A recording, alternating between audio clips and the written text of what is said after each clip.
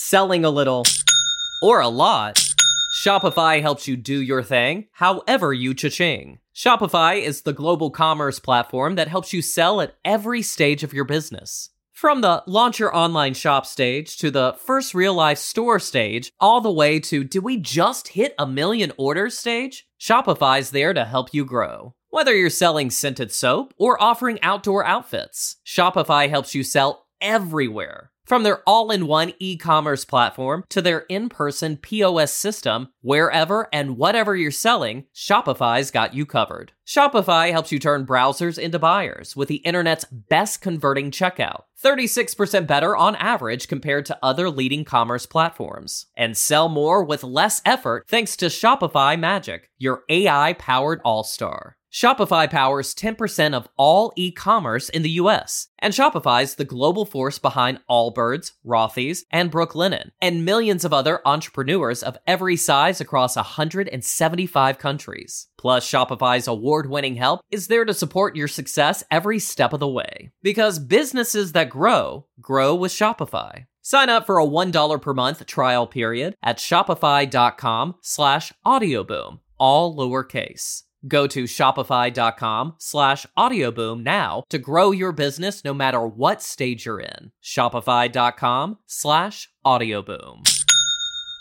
Astonishing Legends would like to thank the Great Courses Plus, Best Fiends, Squarespace, ExpressVPN, our contributors at patreon.com, and you, our listeners, for making tonight's show possible. A few weeks ago, I was streaming a paranormal investigation show called Knock Knock Ghost. The show featured a psychic medium named James G. Hunt, who would go to various locations in eastern Canada with the hosts and offer his interpretations of what he encountered. I was intrigued by his no-nonsense approach and was talking with a friend about the show when she informed me that Mr. Hunt was not only available for private readings, but was also offering a discounted rate during the quarantine. My curiosity was already piqued, so I reached out to him and scheduled a session.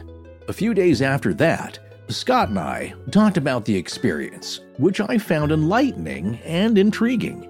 After sharing some of the details I got with Scott, we decided to arrange a reading for him, and not only that, record it for an episode. What follows is the conversation we both had with James G. Hunt. There were some observations and predictions made about Scott, but not only that, we discussed a possible future for Astonishing Legends as well.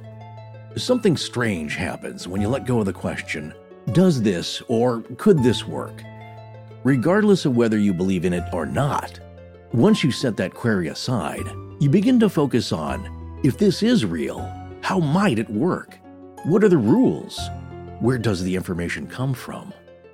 Tonight, we encourage you to move past determinations of whether or not this is real. Put the information that Mr. Hunt offers into the what-if category. And when the show is over, you can go back to whatever you believed before it started, if that suits you.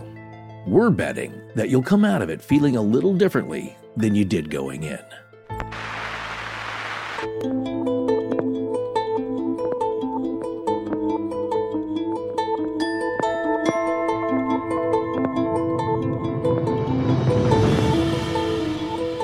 Welcome back to Astonishing Legends. I'm Scott Philbrook, and this is Forrest Burgess. Don't try to comprehend with your mind. Your minds are very limited. Use your intuition. Madeleine L'Engle, author of A Wrinkle in Time. Join us tonight for our visit with psychic medium James G. Hunt.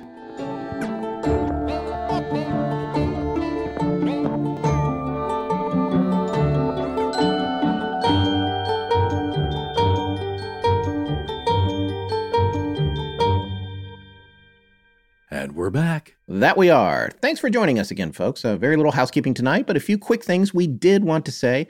First of all, I'd like to give a warm thank you to all of our new patrons at patreon.com. We hope you're enjoying the extra content there, and we wanted to point out, because one of our new members, Tristan Rader, actually brought this up when he joined, we have commercial-free versions of the show up there. Yeah, Tristan was all like, I had no idea. So yeah, maybe we should mention that more on the air. So every week when we post the show, we post a commercial-free version of it on Patreon within 24 hours of the official show going up. Usually it's before, but if we get caught in a bottleneck for some reason, it may go up a little after. We actually recorded tonight's show on Zoom as well as some of the earlier ones we did. That's what a lot of our bonus content is lately. And in a few weeks, we will get that posted on Patreon for those of you who actually want to see that interview, and it will be very lightly edited. Well, I will be heavily edited because I was very stumbly. I don't fix that. I don't fix that when I'm putting the videos together. Sarah fixes that for our audio, but I'm not. All right. Ain't nobody got time for that. Well, I'll just be Mr. Jump Cuddy. Yeah, so. You weren't that stumbly. I didn't think you did that, man. Well, everyone will see the truth. Well, if you want to peel the curtain back, join Patreon and wait for the videos to come out that show how we really are. Right. Thank you to all of our new patrons at all tiers of support. And also thank you to all of you who continue to take advantage of the sponsor offers you hear on the show. That keeps the show free to listen to. So thank you so much. Well, this show came around kind of suddenly on us. It wasn't in the pipeline a long time, which sometimes we like to do just to mix things up for ourselves. But yeah, what's interesting about this is, for me, I hadn't actually personally spoken to a psychic since I told my story about getting that reading from Rebecca Fearing at John Cryer's house about 5.5 years ago. That weird story. Yeah, that was January 2015. And yeah, that was episode 9, if you can believe that. Great name, though. The Psychic, the Birds, and Ollie, the crime-fighting dog. I think that's the longest, craziest episode name we've ever had. And it's not the longest one you've proposed. No, it's possibly maybe not. Maybe the longest one we've gone with, yeah. Yeah, that show was chock-a-block with info, and also our saltiest guest ever from back before we censored episodes. Does that have an E rating? It did. Okay. Yeah, right. Initially. Did you clean it back up? Yeah, we went back and cleaned it up. Or Sarah did, okay, I think. Good. At least I have a memory of that. That also could have been a dream, and maybe it never happened. So if you download that episode, you're going to hear about 5,000 F-bombs, because it's just part of Eric's general day-to-day vernacular. Well, he works in the entertainment industry, and they're very feisty, salty people. Yes, so indeed. You won't hear it from us, hopefully. But yeah, him definitely. But it's a really interesting episode. And it's interesting you bring that up, because what I've learned is that there's a difference between being a psychic and a medium. Yes. And then some people are psychic mediums. And we'll have Jim explain what he thinks of his own abilities later on. But I've come to believe it as being a medium is getting information from the spirit world, from spirits directly, who are sending that medium the information. If you believe in that stuff, that's how it works. And if you don't, it doesn't really make a difference, does it? Right. A psychic, however, gets the information directly from some other source. And you could consider that maybe that's more like the Akashic record that we've been talking about so much of late. But it's not really through spirit guides or spirit entities on the other side delivering the information. It just kind of comes more directly. That's just my thinking on it. It comes from the giant filing cabinet in the sky. The Akashic record. That's it. As opposed to somebody who's been on this side, or something that's been on this side and gone to the other side and is now sending messages back. Right? Right. Well, yeah. I mean, James gets information, I would say, from both places. I hope that's accurate. Right. He calls himself a psychic medium. Actually, and why don't you tell our listeners a little bit about him? James G. Hunt, or Jim, is a intuitive psychic / medium. So he describes himself as empathetic. And he's really a fascinating guy. He was born in Montreal and realized he had a very strong sixth sense when he was just 7 years old. And his mom helped him cultivate that skill. And after a couple of decades in the corporate world, he completed a training program and became a life coach. And he felt like this was a good way to use what he could to help people understand their personal path. So I had first discovered Jim when I was watching the show Knock Knock Ghost on Amazon Prime. So I was on my big screen TV streaming it on one of the channels, and I've been going through a lot of ghost shows. I mean, that's one of the things I don't usually have time for, but during this trying time, been binging a lot of shows. And yeah, because I don't have cable, I don't get all those other ones that everyone else is really familiar with. I have to kind of get the ones that pop up on Netflix and Amazon Prime and various shows. So I hadn't seen a lot of them, and I was kind of enjoying them. But they do have different vibes and flavors, of course, as everyone knows that's familiar with them, depending on the hosts. And this one has a really different spin on it, let's say. Different types of hosts. There's a lot more humor with it. They're charming and funny, the two main hosts, and Jim is the resident medium on it. So the way the show works, and I'm not sure if we got this out of him when we start the interview, is that he'll go into a place, and usually this is Eastern Canada, so Toronto, Montreal, old places with a lot of history. And of course, a lot of spirits there, if you believe in that, and a lot of really cool historical facts. So a lot of forts, old mansions. There was an asylum, a prison, those types of places. And the way Jim likes to do it is that he goes in not knowing anything about it. I mean, he may know the name, but he doesn't do a lot of research. He likes to go in cold, as they say, and just pick up impressions as he walks about with just one or two cameras following him. And he'll just describe what kinds of messages are coming to him, feelings, emotions, what he sees. He can see things that the rest of us can, as I suppose a lot of mediums can. And then the hosts of the show, plus their camera crew, will come in while he's there, and they'll get a sense of all the places that Jim visited, and the activity usually ramps up. And what's kind of funny is they use a spirit box, or as one of the hosts, stand-up comedian Richard Ryder calls it, the broken radio, because it just, it makes that noise. What's really compelling and chilling is that a lot of the stuff that comes through the radio, if you believe that it's communication from the other side, confirms what Jim has been saying prior to that about his different feelings. So I found it fascinating, and I really liked his approach. He's very gentle, he's respectful, he's not so much shouting at the ghosts and spirits to generate activity, he's not provoking like you'll see a lot of other hosts on shows do, because what you can tell is nothing was happening before that. So he's got a very nice, even tone, and he just gives off a good vibe. So I thought, well, you know what? It's probably been maybe 10 or 15 years since I've spoken with somebody with psychic abilities who gave me a quote-unquote reading. So I thought, well, let me try this. And also there was a special going on for coronavirus. So the discount did not hurt. So I pitched it to Scott, let's do a reading for you and put it on the show. Maybe that'll be funny or just really embarrassing for you. So either way, great entertainment. Well, I knew that I had the power to ask Sarah to cut things if it got embarrassing, but it was okay. Yeah. It was fine. Yeah. There, and we had some conversations that'll remain off the record that were more personal, but the bulk of it, 85 to 90% of it, you guys are going to hear tonight. So yeah, I'm actually looking forward to it. Let's get into it, right? All right. Well, roll that beautiful bean interview, Sarah. People aren't going to know what that is. Really? They don't know the bean footage? Yeah, I guess you could. Leave it in. It'll be a mystery. Okay. All right. And then Sarah, leave that part in. I'm discussing that. Yeah. No one's going to know. Don't do that. Yeah, she's going to. Yeah, she does whatever she wants these days. She does not take orders from us. She's gone rogue. It's fine. Welcome to the show. It is an honor to meet you and have you on the show, especially on such short notice. Forrest had told me about the session he had with you. And then I watched a couple of episodes of Knock Knock Ghost, which I greatly enjoyed. I thought it was both amusing and frightening at the same time. And I had a few questions about some of those things there. But the other thing I wanted to do with you, insofar as you're comfortable with it, and before I get too uncomfortable, is maybe have a reading with you live that we can share with our listeners and say hello. And you could just let this flow however you want, if you want to introduce yourself. And I know that you've been doing a lot of this lately, especially with all the quarantine stuff. It's unbelievable how much I've been doing. I'm enjoying this. My name is Jim Hunt. I'm a psychic medium. I'm 61 years old.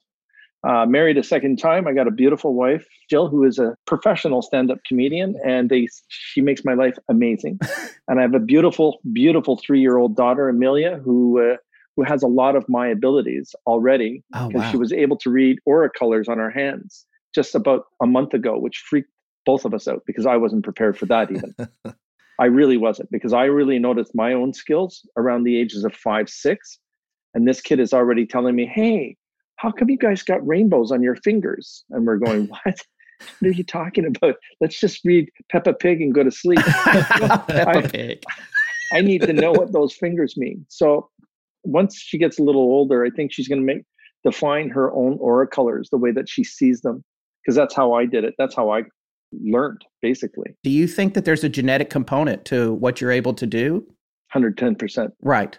I find that it's the hereditary side of it. I have a grandmother, part Native Indian, French Canadian, who married a very old school Hungarian gypsy. Oh, wow. Who jumped ship in 1919 to come to Canada from Boston. So it's just like a real wise, weird tale. But my mother was very intuitive because of my grandmother.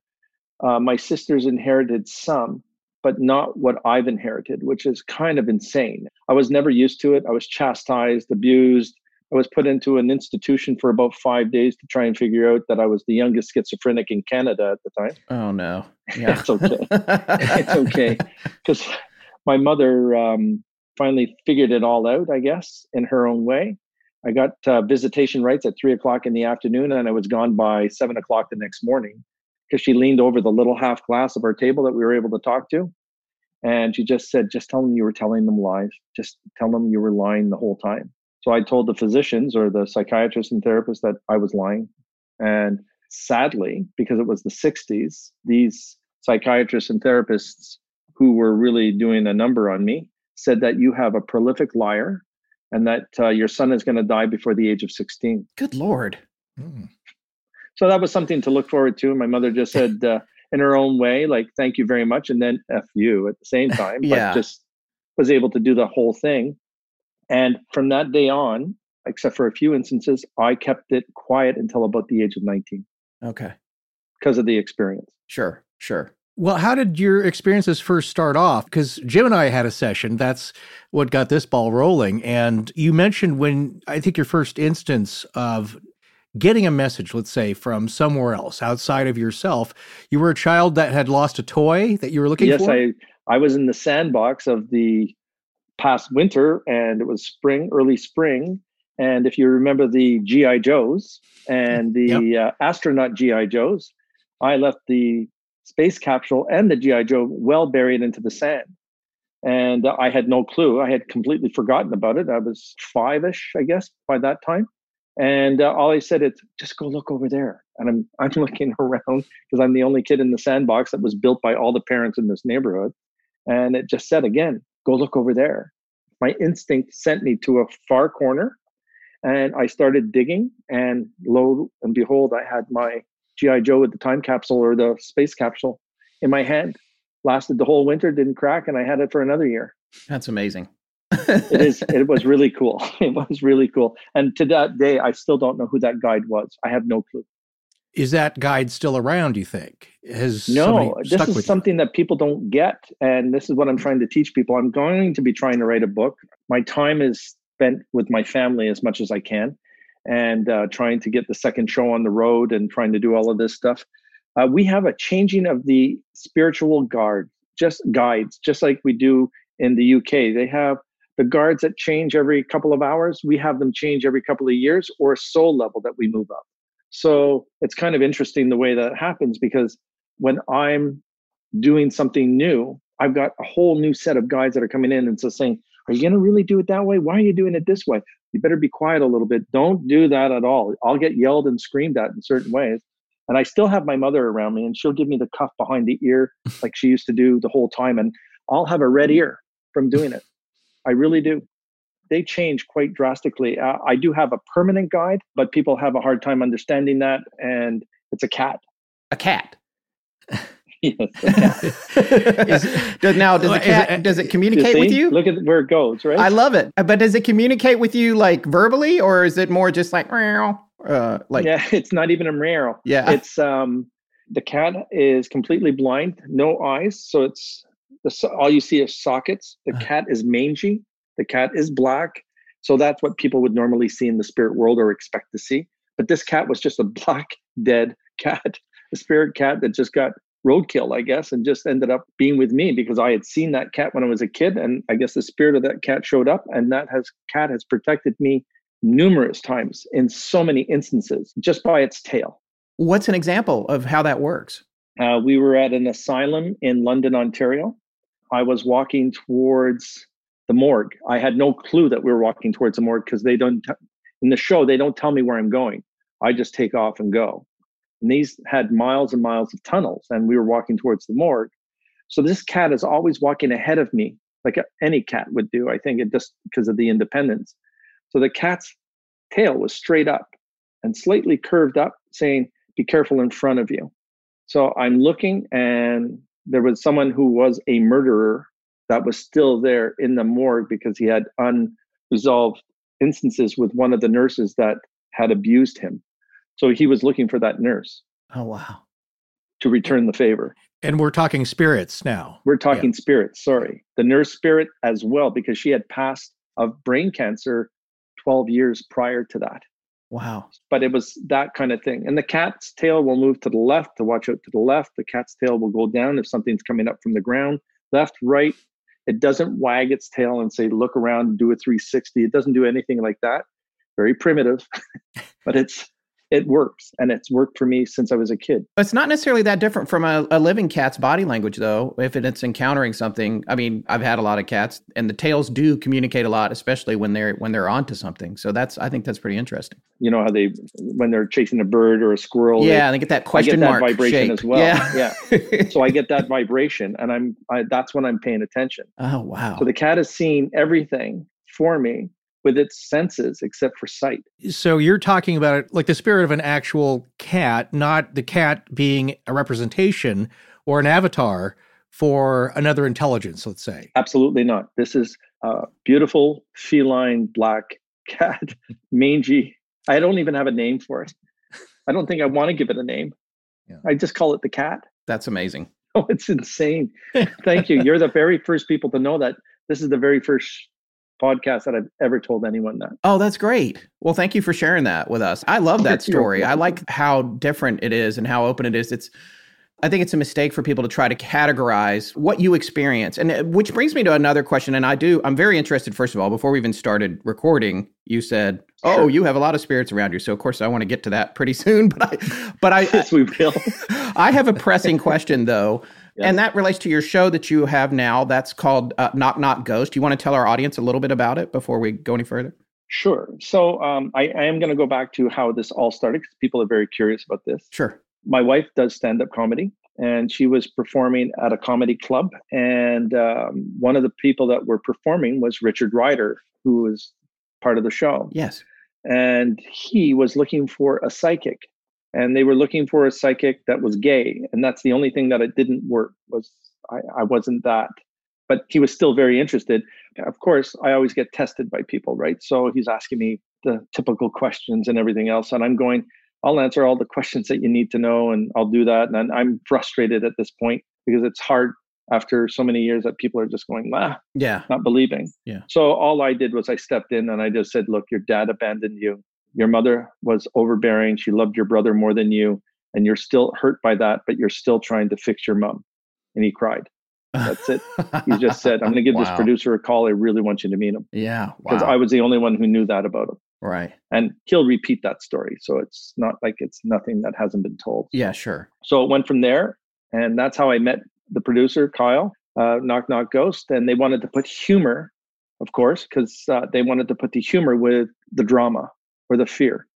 So we evolved in the 2 years that we worked together. And everyone was always trying to antagonize a ghost or piss a ghost off. And I'm just like, I didn't grow up that way. Like I treat a human being better than you should be treating a ghost or a spirit the same way. Mm-hmm. There are poltergeists, but we can get into that later on. But most ghosts, they want our attention. They want to say something. They want closure. They want to go to the light. They don't want to be in this area anymore. They don't want to be in this plane. They've had enough. And so I'm usually just saying, hey, how are you? How you doing? Oh, I'm very sorry to hear you passed. Oh, that's too bad. Did you look at the light? Have you gone to the light? And I don't understand yet to this day why they don't see a light. Mm-hmm. I see the light before they see the light. That's your big question. Yeah, that's my big question because they should be gone to the light, but they're not. So I look, I pay attention. I say, if you look to your right, your mom is calling you, or your dad's lending an ear, your grandpa's waiting for you, your sister's waiting for you. Turn around and take a look. Sometimes I get a name and I'll just say, you have to go in. Ellen wants to see you. And they turn around and go, Ellen. And then I don't even see them anymore. They're like, there's no thank you. There's no. Right. They don't come running back out of the light and just say, oh yeah, thanks a lot, by the way. They're just like, they're gone. And I get gratification out of that because they're gone. They move to the light. So that's basically what I was doing. And some of the places that we went to were horrible in the sense like the forts and stuff like that, where so much carnage took place. These people were living in horror still day after day, like a Groundhog Day, and just going through the whole process. And I'm just sitting there going, this is like way too much. And I would try and calm them down. They wouldn't calm down. So that's when I become a little bit more assertive, but not like a bully, not like a bully at all. I'm trying to get their attention. I'm only a bully when a poltergeist will scratch me or I've been shivved. If you saw one of the shows at the prison. Oh, no, I didn't see that one. Oh, I want to see that. So, I only saw the first two so far. and we didn't know, and I was bleeding as I was going up these stairs, and they're just saying, "Jim, you're bleeding." I'm going, "I have a little bit of pain," and I had a mark being shivved in my side, and I can't reach it.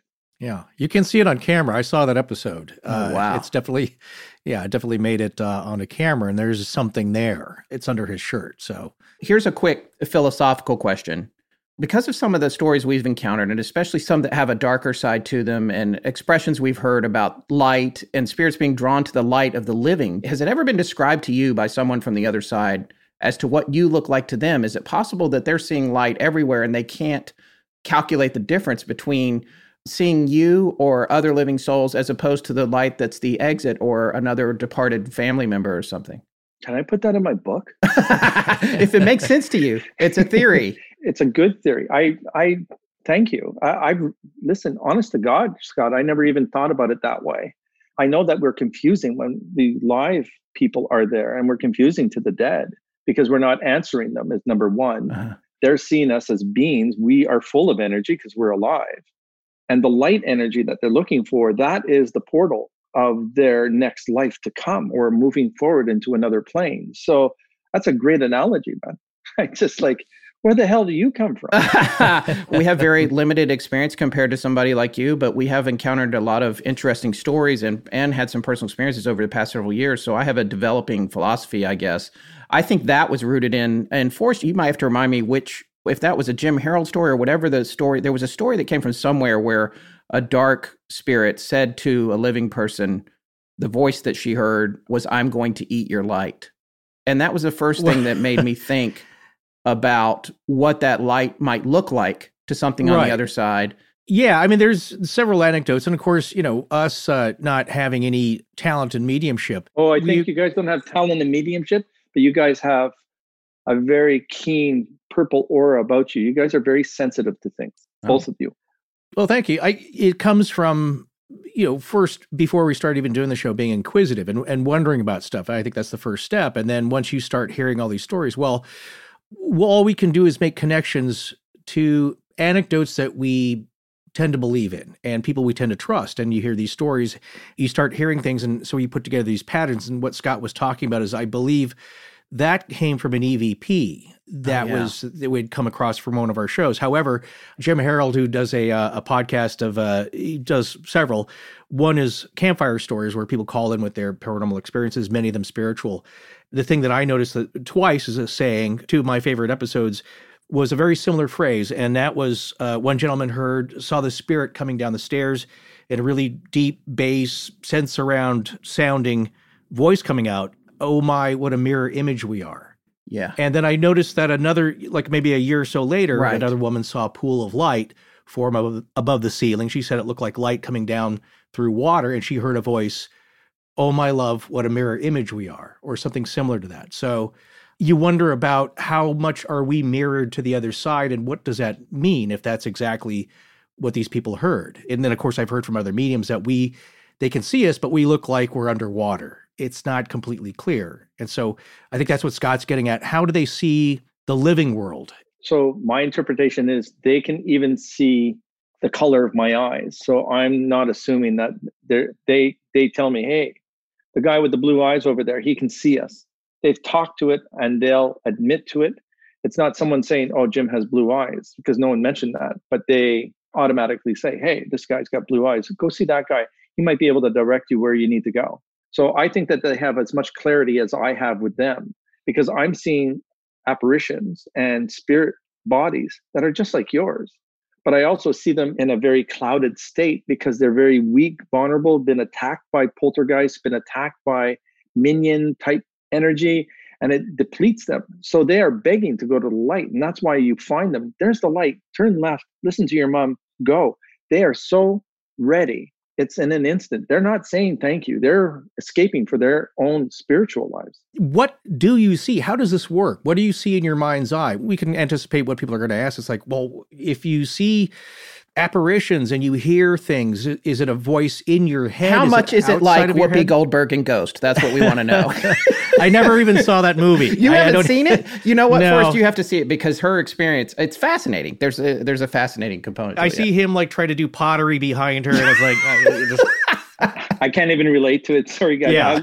If you would have said The Sixth Sense, maybe I would have been okay with that. Yeah. When that boy did see the person who had the accident and they walked by the car because he knew that that person was dead, you can feel the death happen. You can feel the dead die or the living about ready to die. That would be better said. Right. I see them just like I see you. They're not solid figures, but they are. You can put your hand through them, but they're still there. Half of them don't even know that they've passed. And which is the sad thing, which is what I believe I've been put on this earth for, was to send people to the light. But they talk to me. They'll warn me about things. They've warned me so many times. I'm just going to use an example here in my own neighborhood. I have seen more spirits walking the streets and in shopping, parking centers, people's homes. And there are more spirit that I've seen in the last 10 weeks than I've seen in my lifetime. You think that's related to the pandemic? Absolutely. These spirits, just like what I'm doing for them by sending them to the light, I can honestly tell you that these spirits are trying to take care of the people that are not well or to protect us from this situation. And they direct us saying, hey, back off. Don't go to that grocery store. You better go home. Don't get into that car. Stop. Don't go near that bus. Don't go near here. Don't go near there. And you get this feeling, an overwhelming feeling of, okay, my sixth sense is coming on here. Even if you're not paying attention, they're going, I'm not going to do that. I'm going to put my mask on today. I'm going to, because there's mask shaming now, which is really heavy duty. And I'm not one to complain about it, but it's just, I think the spirits are watching over us so well right now because those are the IOUs that they're giving us. It could be your grandfather, your grandmother, uncle, aunt, anybody. But the amount of spirit that I see just down my own street is phenomenal. That begs a new question for me in terms of like that guidance. If it is, the grandfather or somebody like that who's departed, does that mean that that person that is departed so long ago and is around maybe to guide you or help you a little bit is having problems themselves finding the light as you're talking about? Or can they have found that and they come back to assist? I guess what I'm asking is if someone that you're connected to or not or whatever is assisting you for whatever reason that they might have, does that mean that that party themselves is having a problem getting to the other side? That's a fully loaded question with so many different variables. A majority of the time, spirits have gone to the light. They have unfinished business with their family that they need to complete, or they are going to act as our guides in that soul life because when I'm ready to pass, I'm going to be pulled into the light automatically, and I'm going to restart my life with my then grandfather from that soul life, or my mother, or my dad, uncle, aunt, or a best friend. So the answer is they come back. They're there to protect us. They're there to give us answers, give us hope, make us live a little bit longer. But they're going to wait for us for the next soul life to move on so that we can grow together. He probably didn't learn things, and now he realized that he had to. And he didn't learn them because I didn't learn them. So we're going to learn them together in the next life. We exponentiate our spiritual lives. We move and get better and better each time we live. Not all the time, but a majority of the time. The ones that are lost, they cling to us. And you can ask any medium, even a psychic too, but you can ask any medium that you get the clingers. You get the ones that'll hold on to you. And people think that I might be a little bit exhausted more than I am regularly during a day. And then I'll have a demonologist just say, you don't have a demon on you, but you really should get rid of that old man beside you. And I'm going, what? Because I don't feel them. Right. Because I thought I let it go. And even I don't feel them. And off they go because they just hide. They just sit there in your presence, in your energy, and they feed off of that. And they're too afraid to move on to the light. And then I just say, okay, time to go. When you have a session with Jim, it's very conversational. It's very easygoing. You feel very comfortable. But I think stuff comes to you. So, I was going to say before we started, like if anything pops up with any of us, because that's also how it works for you, is that you have to see the person, right? A majority of the time, I have to see somebody beside you. The psychics, they get the greatest information without seeing somebody. And I love them for that. Yeah. And I get that sometimes from a strong spirit that doesn't show. I do get that. But a majority of the time, I'm looking at your guides. I'm looking at your mom. I'm looking at your grandfather, Forrest. You know, he's on you. Like, get a haircut, boy. Like, you know, and it's boy. Yeah. That kind of thing. No, for Scott, you're surrounded by women. Okay. A lot of women. They're saying that you're so tense and you don't know how to calm down. You've never been calm for as long as you've been 11, and they don't quite get your fears. Like, you do this and you clamp up. As soon as I talk about you, you all of a sudden you do this. You turn into this freaking statue because you're afraid of what I'm going to say or think about you, which is wrong. You have to honestly think that I'm looking at you and I'm going, you're a good man. You've had a lot of bullshit happen to you in your past. You've never really quite qualified yourself into something that you believed in until you started doing this about 6 years ago, maybe a little longer. You felt more confident all of a sudden because people were actually listening to something that you had to say that wasn't a friend. So you ended up building this new sense of confidence that has helped you in your personal life. And that's what's changing now. That's how come you're evolving. You just need to feel the presence of the spirits around you trying to give you information to listen to, because you're going to take this, you're going to go from podcast, which you guys know you're going to end up with some kind of YouTube TV channel. And you know that you're going to be building onto that, and you're going to be building into a series, and you're going to be building into a whole bunch of different things. But you have 50 ideas, stick to 2 and then get the other 48 done. Was your grandmother like a teacher? Was somebody a teacher? My grandmother on my father's side was a librarian. Librarian. Yeah. Thank you. So it's like the very, very... And she took it very seriously. Librarian. Life was serious for her, and you had to read, you had to understand. So she's beside you just to give you that sense of you have all of those tools, but you refuse to use them. You just jump into the lion's pit and just hope that you don't get eaten. You're very cool. Wait, is that what that is? It doesn't. I don't know if it's those things. No. I mean, I've jumped into this in the last 7 years, and every day is a new experience for me. Every day I see something new in someone. So I love what I do, and you guys love what you do, because it's not the same thing day in, day out. And I'm not taking anything about anybody from the human population. You're not sitting behind a cubicle.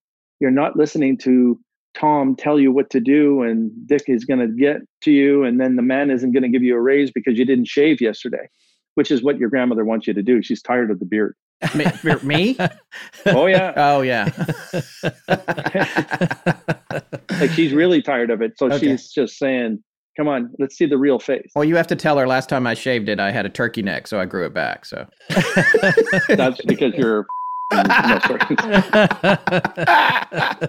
Well, he's right on about everything else. I got to say that the tenseness. I have been. Jumping in. I'm actually. Our workload is more than we expected it to be, and I do feel like I feel like I led us into a mistake when we started out, because when the show began, we were bi-weekly. And that was a doable workload for us, even as intense and research-oriented as our show is, which it is very much so. So the production is complicated.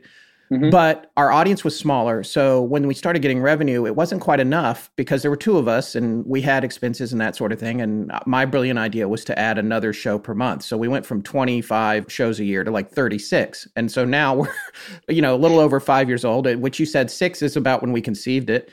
And we're closing in on 180 episodes, and we have the upside is I feel like we have a body of work that we can be very proud of. Every episode we try to make as good as we possibly can, but the downside is that the 36 shows a year is really, really difficult. And I have a 11-year-old who I love dearly and love to spend time with, and my wife works a lot. She has a very intense job as well. So all that intensity is adding up, and the quarantine has made it a lot. I'm more tense now as a result of us all being at home and trying to be a good dad and trying to help make sure we're all getting the meals when we're supposed to. And I'm the one going to the grocery store and all that kind of stuff on top of the show, which was already like a 60-hour-a-week job. So there's definitely, I have no disputes about the tension in me, for sure. So what I'm being told by your wife's grandmother is that you helped settle your wife down and be more in tune to herself because you gave her permission to be herself. Not very many people in her life has been able to do that for her. So there's kudos for you.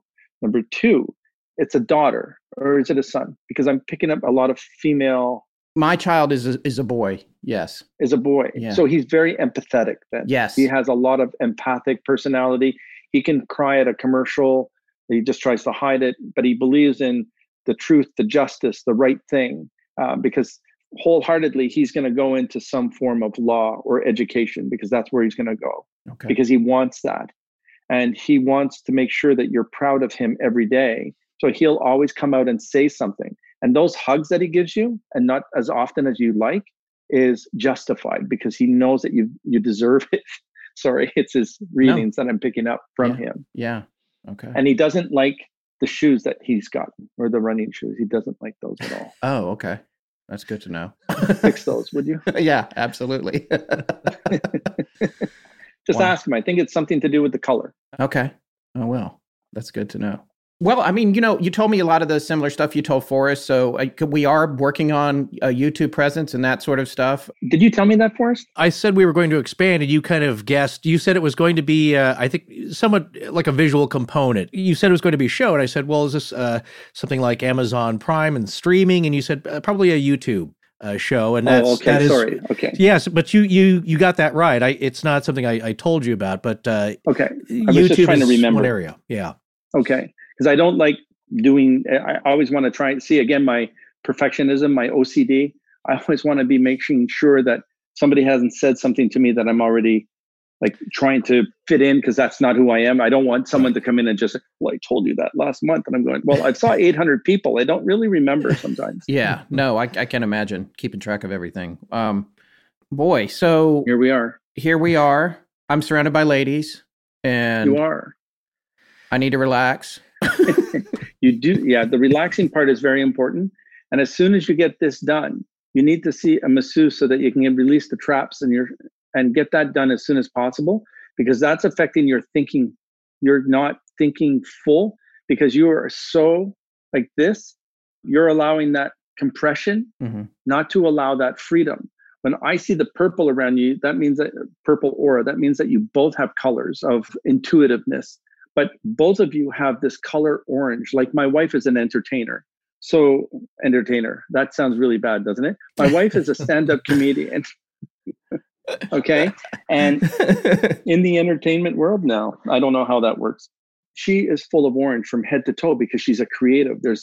She's a writer. She does this, that, a whole bunch of things. And if you think about it, both of you have a calling that you never approached, even through college. You guys were thrown into the working world that you didn't really want to do in the first place. But you did it because you had to pay bills, you had to do this, you had to do that. Then all of a sudden you find yourself in a place of, F this, I'm going to be an independent now. I'm going to try and learn this. And then you find that a lot of it starts to become true. You validate yourself. So that's what you need. I'm not insulting you, Scott, but if you understand, you do not give yourself permission to know everything that you do know. You still think that you need to prove to everybody, and you don't have to prove to anyone anymore. Every single one of your guides are telling me that. Now, the women guides, those are family people that have just moved over, but you have an angelic around you, which is what I rarely see in many people. And that's a very strong form of protection. So if you fall down, they're going to help you get back up again and do it. And they're a higher end spirit, because your soul level is probably very close to where I am. There's 10 soul levels for me. And I find like you're a 7, 8, because you create that doubt and you have to remove some of that. I think Forrest is the same way. You guys just have to ignore what we all feel and think and just continue progressing, going forward. I don't have hate mail per se, but I'll have people that'll just say, I'm sorry, I just don't believe you. And I'm okay with that because that's their opinion. But I actually never asked them for their opinion. Yeah. So when I'm saying to you guys is, unless you pay me for your opinion, which is what a life coach and a psychic medium does, I'm giving you an opinion that I see spiritually. But other than that, I don't have an opinion on anything else that you do because it's not my place. So that's all I'm trying to get at. You both are going to be flying high, in the sense of doing the things that you want to do. And doing these shows you're going to be blowing people's minds away because it's what people want to hear. This COVID thing has helped you, not hindered you. Oh, really? And it's going to be a big deal. And it's helped me immensely. It's helped me. It's allowed me to calm down a little bit and reflect back on what I've done over the last 7 years, and then to reassess what I'm going to be doing next on my new show. And that's so important to do. Sure. And you guys are doing the same thing. But I really think that you need a chalkboard full of paint, Scott, and you need to paint that chalkboard so that you can write your ideas down instead of holding them in your head so you can go sleep for a while. Right. Because you don't sleep, dude. And there are too many ideas, yes, floating Yeah. around that, because we have this, the main show going, and that's, we've always said between ourselves, like, this is the main thing that has to keep going, but we would like to expand and try other things. And it's really getting control of this thing so it moves more effortlessly and doesn't, take up so much of our personal lives, because that's where Scott's at, is that he's feeling the struggle of having to juggle all this stuff. But one question I had before, as far as the mechanics go, when you said, because you told me before, it's like you see some guides around me, yeah, but you also saw orbs. You told me that, I see about 7 orbs around you. And this is when I was at my place. Yes. Are those two different things? It's orbs to me don't manifest, or I don't have permission to see their full potential, or they are not in your full potential for them to give me information, because probably you're stepping into a different soul level or moving into something different. But to have 7, they're all trying to move you forward. It's just a matter of what's happening, like the move, what you're trying to sort out financially, all of these little things, they're all there in place. So once you start doing it, once you get over the anxiety of getting some of this done, those orbs will manifest into something that I can really actually talk to. Interesting. And for Scott, there is a blockage that you've put up since you were a teenager. I don't know why. And I'm really trying to understand that, because you're not giving yourself permission to be good, or to be good at what you do. You say it, but you don't believe it sometimes. And that really pisses me off, because I'm the same way. Mm. You're the same way. I'm not just singling you out, Scott, but Forrest, it's the same thing. It's where we take our full living conscience and understand that we are better than what we give ourselves credit for.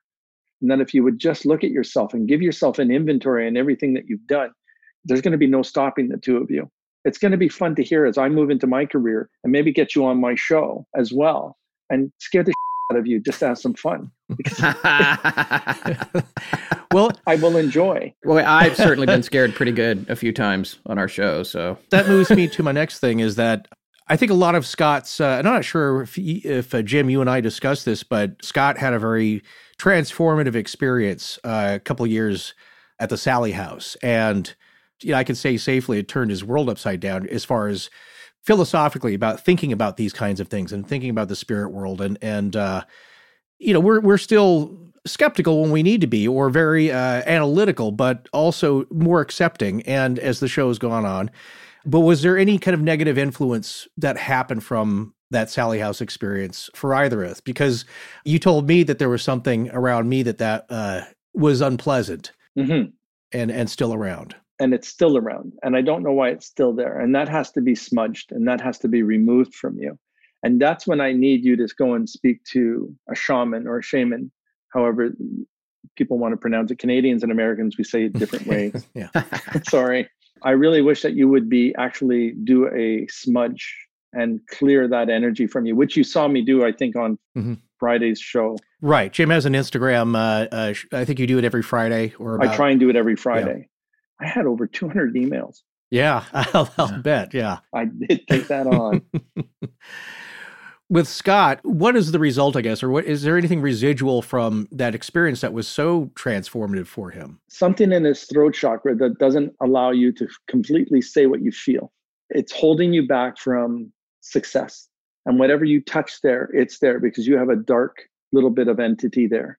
We can remove it remotely. I can even ask my close friend, Michelle, to help. She's a demonologist, and she's been on one of my shows, and she's amazing at remotely removing from people. And it's awesome because she removes stuff from my wife, who had not had a job for 18 months and couldn't get a job anywhere. She said, let me take a look at her. She looked at her 30 seconds later. It was gone. She removed it. And she got a job the next freaking day. That wouldn't be Michelle Belanger, would it? No, Michelle Desrochiers. She's amazing. I'll send you all her info, and maybe you just let her know you know me. Okay. And I'm sure she'll do an interview. She's done quite a few. Right. And you were talking about Scott. Yes. You were talking about Scott, there's something in the throat chakra. In the throat chakra, yeah. So that's not allowing you to fully communicate the way that you want to. I do know for a fact that you guys will have someone that will work for you towards October, but not before. And that's going to alleviate 40 hours of your work week. Okay. It's going to work, guys. I just see it. I don't know why. Here's the psychic side of me, which I don't know how it always works, because I'm getting the information with no visual of anyone, but I'm getting it from the spirit energy that's around your heart chakra, who's protecting you. And they're both telling me that both you and he calls you from Scott. Scott's guide is telling Forrest, like you are brothers, that this will work for the both of you. This is going to happen. So believe, manifest it, and it's going to happen before your Thanksgiving. So be prepared for that. Okay. It's coming out of nowhere. And the person will want to do it voluntarily first, and then you're going to pay them because they're doing such a good job. And you should get a female because you guys can't do squat. Well, that's an interesting side question. Could you explain for the audience what the difference is between a psychic and a medium? Well, the psychic is, they do get a voice, or they get a feeling, an intuition, and they're very strongly based emotionally onto them. It's exhausting, I think, for psychics because they get a lot of different energies from a whole crap load of different entities, and they're getting mismatched information or good information. I'm seeing my information. I know when there's a demonic there. I know when it's a mischievous one there. I know when there's a saint. I know when there's just a regular Joe. Psychics, they're just going by what they're hearing and what they're feeling, and they always don't get the right answer. So I think that they're playing Russian roulette sometimes with some of the stuff. But a lot of good psychics out there are so right on. It's unbelievable. But we have so many snake charmers. It's horrible to be out there because it's a reflection of what I do and what psychics do as a profession, because we're looked as like we're opportunists and take advantage of people's emotions. I don't have time for that. I'm just being told what to tell you guys and off we go. In what you do, you're more of a conduit, would you say? Very much so. I would say the only way that a spirit is going to relate to me with a message is that they show themselves. And every spirit, every ghost, all of those types of entities, shapeshifters, if we're going into those too, ETs, elementals, all of these will show themselves to give me an answer or to talk to me or want something from me. On the psychics world, you're just going on the interpretation of what you're hearing and the full energy, my opinion, because I've watched psychics at work and they're amazing, but they're exhausted more than I am at the end of the day because I don't have to work as hard. And who wants to work hard? Yeah. So in seeing all those different things, you think they're all living on the same plane, or are you seeing into different planes of multiple planes? Yeah. I have multiple planes. So they don't necessarily see each other. Oh gosh, they'll cross each other in paths and they'll go right through each other and they don't even know that one exists. Just like we're doing here on Earth when we ignore each other in the big city. You're nothing. It's just like, I don't see you. I don't hear you.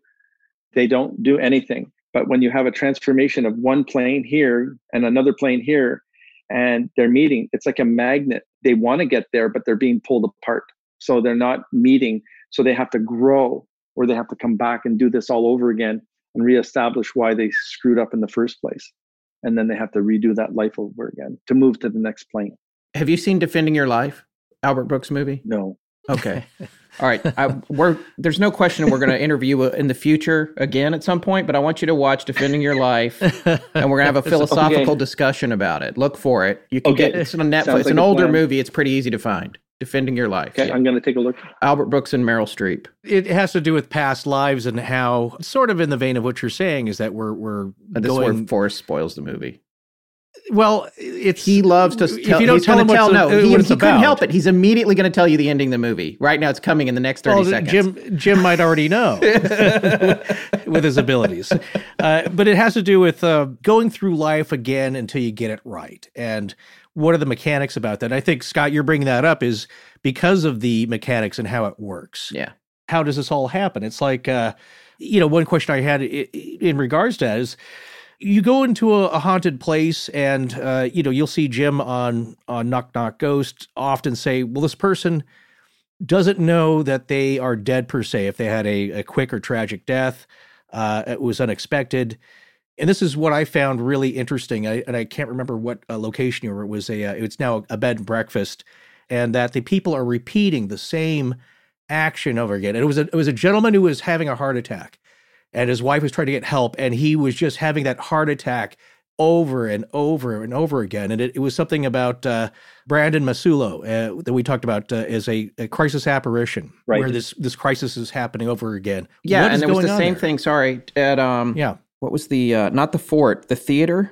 You saw this woman. She was running up the steps theater. Over and over. Yes, at the London Theater, coming back through this door and running up the stairs over and over. It was the abuse that she went through. Right. At the hands of Ambrose, the guy who ran the theater. Ambrose. And he ran away. He wasn't dead. Yeah. Yeah. He ran away because he knew that he was going to be jailed or his hands were going to be cut off by somebody in prison. So he ran away.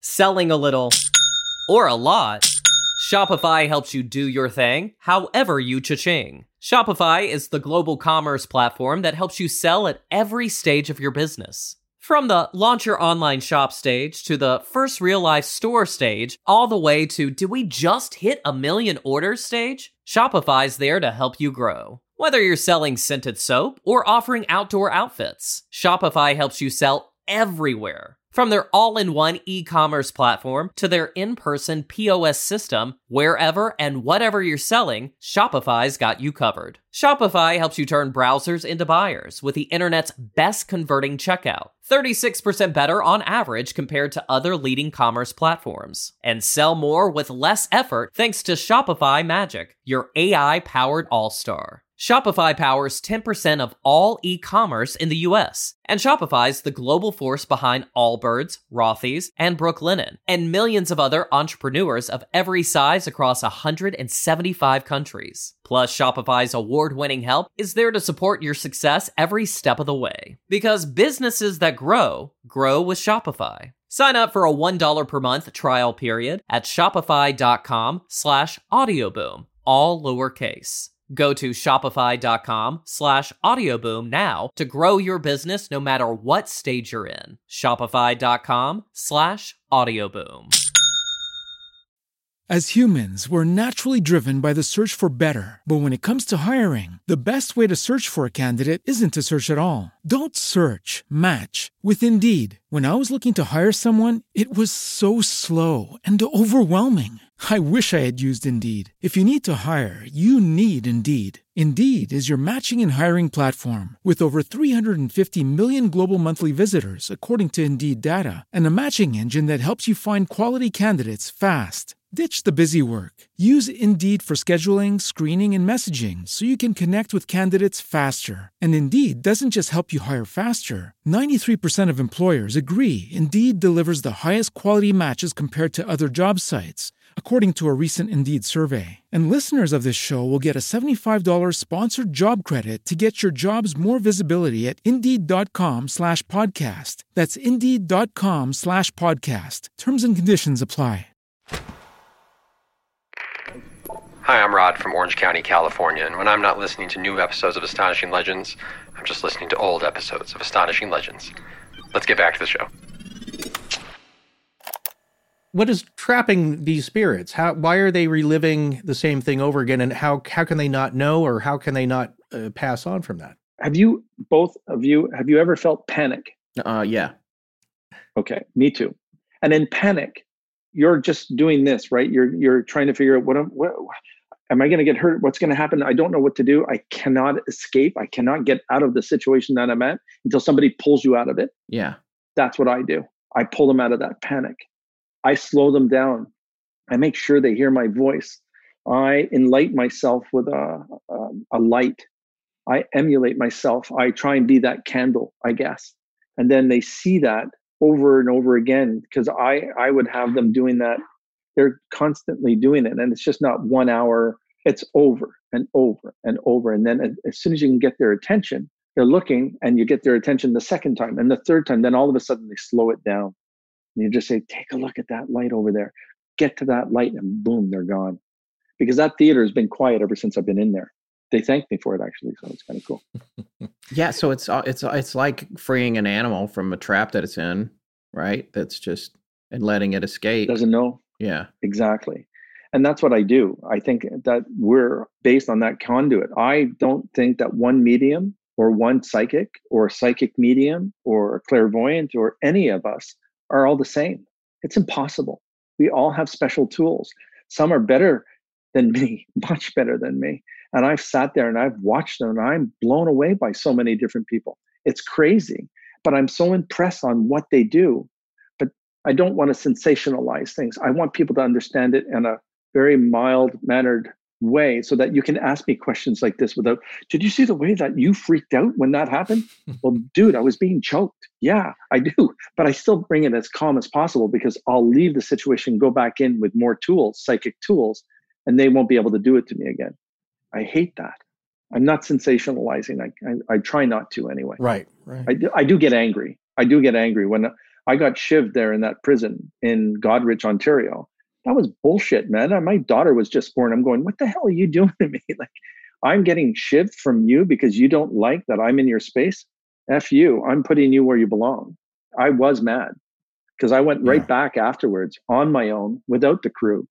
They put the cameras up there and I got rid of that son of a bitch and it's never been back again. No one's ever been harmed or felt uneasy in that side of the prison. How are you able to do that spiritually when you project something, or is it a form of Reiki, or are you transferring energy over a distance? Do you know how those mechanics work?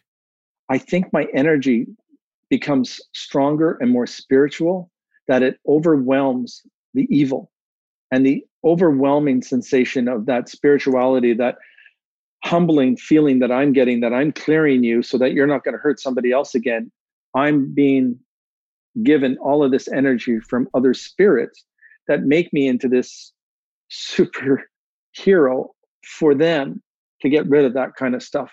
Because once I've done that, I'm exhausted. At that point, I am exhausted. I need 10 minutes to cool myself down because I'm feeling the spirit's anger that had attacked me. So I'm feeling all their residual until I clean myself off. I do Reiki on myself. I wear my little bracelets that are so important to me. I carry extra ones because they break them when I go into places. They pull at them. Wow. Can I ask you something? Yeah. Forrest, first, yes. You first. What got you to be so fearful around your 20s? What made you so afraid? Because your grandfather says there was a lot of fear there. And it was, you were a tough cookie in the sense of doing a lot of different things, but there was a lot of, at the end of the day, when you put your pillow down, you were like, he's telling me that there was a fear sitting there. That's a good question. I don't, the only thing that I could think of in regards to that, I guess if it would be in my 20s, it would be right after I graduated film school. And, you know, I mean, that's one of those types of disciplines where you get out. It's not like an MBA where you just now, you know, you just go get a job at a business and you start at a regular salary. It is, well, I mean, as your wife will tell you, it is whatever you make it. And it's a lot of opportunity and luck and talent, and it all has to blend together. And so I guess to answer that question, the only thing that I can think of was maybe not striking out in that kind of realm of like trying to direct an independent film, or trying to, you follow the path that most folks do, you know, where you get out, like you said earlier, you go out and you get a job because you need to start paying the bills in an apartment. So right away, Scott and I followed a similar path where I probably within a couple of years, I was working at a place that edited trailers, coming attractions for movies. So you're kind of in the business, but never had enough ambition or wanting to strike out where you have to do that extra, where you go out and then you try and gather up money and proceeds and get a crew together and do all that stuff. So it never really struck me. So I as a real desire to do that. So you just end up, you know, working regular jobs in the field. So you're bringing that out. You're talking about the honest to God's truth. And then your grandfather, who's on the left of you, gives you a bear hug and just says, wow, glad you said that. Well, it's important to them because they never were able to say what you're saying. Right. They had to be mum over everything. They had to hide their feelings. You don't get to do that now. Yeah. Right? Because of the industry we're in. So, you know, his experience was different. If it is my grandfather, was somebody, you know, I was very close with, growing up and spent summers with. He taught me quite a bit, but in a lot of other different realms, not so much. He had not much experience in the field that I am now. My dad did. Other life skills. Yeah, and that's really routed out all my other how to fix things and cars, and he's taught me so much about all those other things. But as far as career, my dad was more close to that in that kind of realm, but also different. He was in advertising, so it is one of those fields there. Yeah, if you want to be successful, you got to really have passion and drive and to get something done, and a lot of luck. It seemed like too far for me to go for something that I ultimately probably didn't want. Okay. But it's funny that you asked that question because I had a session with I would say much more of a regular psychic, and this is maybe 15 years ago. And out of the blue, they said like, well, you probably would have been a good director. You had a lot of skill, but you never pursued it. You didn't really care for it. And I thought like, yeah, I guess I didn't. And that was totally unprompted. And that was strange that they brought that up. It's like, yeah, I guess I didn't. I like aspects about it, but I ended up studying film history and criticism actually more in school than the making of. And after you get out, like you just kind of lose interest in it. But like with my grandparents or the spirit guides, what is their sense of time? It's like when you say, I was growing up, obviously they could see me growing up or they see things advancing, but how do they sense time? It's not because I've heard this or other psychics talk, other mediums talk. They go to their favorite time, their favorite age, and they stay there. They want to be that 25-year-old or they want to be that 35-year-old, and they go to that. So they present themselves that way. People who are lost, like the person that was dying of a heart attack that was in that tub for me, and they were still 58 years old. They were still struggling. They were still doing that. Their age never changed, and it was not a balance. Sorry. The other thing for Scott is I know that you were an engineer, rail engineer, steam. So you came back quite quickly. Okay. But you died in a car accident from a streetcar. Really? Yeah. Okay. Yeah. That was your last life. So I was a steam engineer. Steam engineer leaving work. Yeah. Got on a streetcar. Streetcar didn't see you. And then it just moved. The streetcar person didn't see you, and it was turning a corner and you were drawn in under it. Wow. For some strange reason. And you passed away that way. If you went into New York and if you went around Broadway, you would have a feeling that you've lived there your whole life. Okay. And you were a stock engineer. So you shunted trains back and forth to different yards. You really didn't do the long haul stuff. You just did the short end stuff. Okay. And you wanted to be a long haul rider. Scott, did you have relatives that were in the railroad industry? Not that I know. I mean, I'm sure that I had some, not that I know of. My wife did. My father is absolutely obsessed with steam engines, all things train, actually. Like he drove a diesel locomotive like 3 years ago somewhere in Nebraska or somewhere. I can't remember where you can go and actually drive it. And I think he might have actually driven a steam locomotive as well. But I'm not picking up his energy. I'm picking up your No. energy. I wasn't. I'm not. Yeah. I wasn't saying that you were. No. I know that. I understand that, but I want the public to know that. Yes, gotcha. But I did live in New York for 9 years with my wife. We moved there 5 days after 9/11 and lived there for 9 years. And I absolutely loved it. Still love that city. I couldn't live there anymore. It's a hard place to grow old in, but. And I worked on and around Broadway the entire time. The companies I worked for were all off of different parts of Broadway, actually. Now that I think about it. Broadway and Spring. For me, yeah. Thank you. The first company I worked at was Broadway near the Flatiron. And the second one was in Soho at Broadway and Spring. So, but that was your last life. That's the one that I know about. That's the one that your guides are giving me permission to know about. Okay. And you were very meticulous like you are today in trying to make everything so rigid, so OCD. So if it's not done, I'm not going to do it. And you can F yourself if that's not going to happen. You're going to wait for me. Yeah. Kind of. And then we all tire of you, and then we make fun of you, and then you just go, I really don't like him today. Yeah, right. Okay. I do that all the time. That all sounds familiar. Every session. Yeah. He just doesn't know it. Speaking of like past lives and relatives, what relationships do we have in our past lives with the same friends and relatives? How do you think that works? Scott was explaining about his dad's love for the locomotive, the engineering, that type of thing. So you might have in turn known your father in that lifetime. You might have known him, or you might have known of him, and you guys both decided, because you chose your parents to come down here. So you chose him because of something that was like-minded and was there. You have no interest in it today. Like, it doesn't, like, what are you doing? Mm-hmm. You don't want to have anything to do with it, but it's nice to hear. And so you've learned something from that. I think you were a sailor too, weren't you, Forrest? Scott is a Scott has an interest in, yeah, that's that's strange. the energy that I'm now I'm getting the figure 8. So I'm just getting cross energy here. Yeah, it's strange you picked that up. You know, we've mentioned on the show like a couple of years ago, I think. Scott's love of that. I enjoy it, but I haven't picked it up as a hobby like he did. Do you see anything about my most recent past life? You were working as someone who was building like log cabins, like very strong carpentry, but they were like French provincial, like you really, not the pioneer side. I'm looking at turn of the century, the Frontenac type homes. So you were building those, but you were building them inside a state, or I'm feeling a state that never had homes like this before.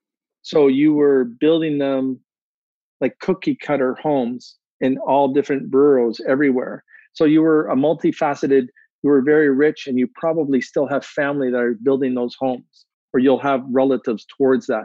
But you built those homes without plans. You said they wanted a bathroom, they wanted a bedroom, a fireplace in there, and you would do that for them. All one floor, never 2 floors. You didn't like 2 floors. So can I bring something up for us? Go ahead. I know that it sounded to me like, Jim, like you guys talked about the fact that he's looking to move out of Los Angeles. Yes. In his session. Did you talk any further about that? Any further detail about it? No, he gave me a gray house. Yeah. It was a gray house. So this is what I'm wondering if it came up in your session, which I wasn't privy to, because what you just said was really interesting about a past life for him, is that he and I have been discussing at his behest.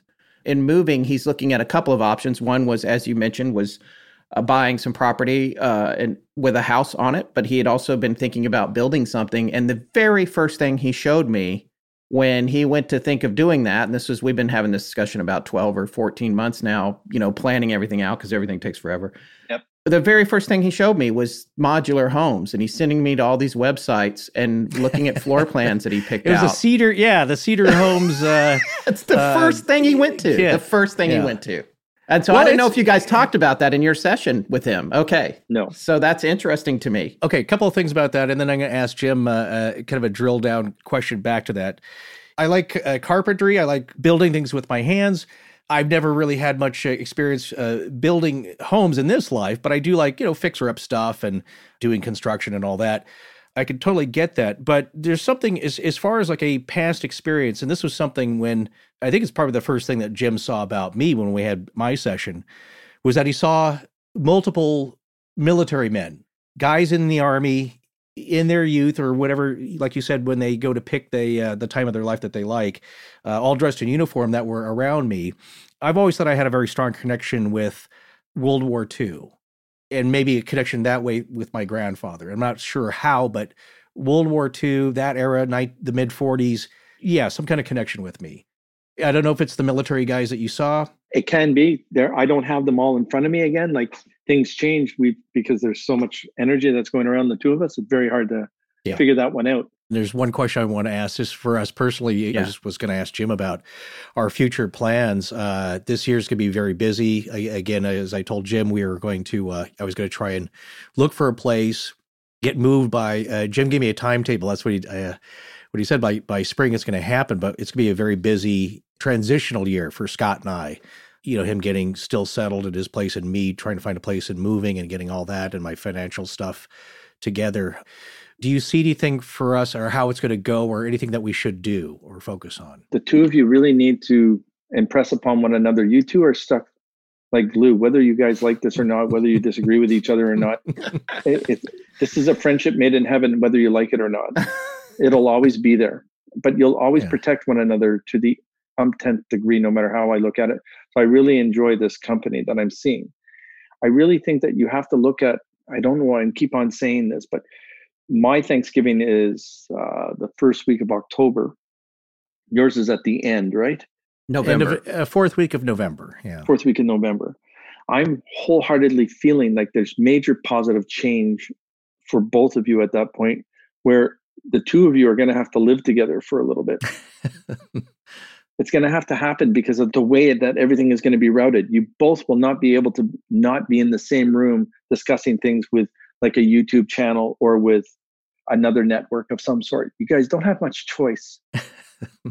So that's going to have to happen. And your wife is going to have to get over it, Scott. I'm an excellent house guest. So, but that's interesting you say that. I mean, we've been planning, I was planning to come out to visit Scott last month. And of course, with all this happening, those plans got kiboshed. So we've been planning a meetup. We just weren't sure when that was likely to happen again. It was going to be a time when I might spend 3 or 4 weeks there or more, just and just us having fun and recording and hashing out plans. It's funny because they give me a visual of snakes and ladders with the two of you for years.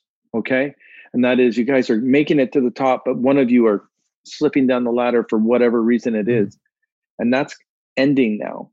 And what's happening is there's a new entitlement to who you are.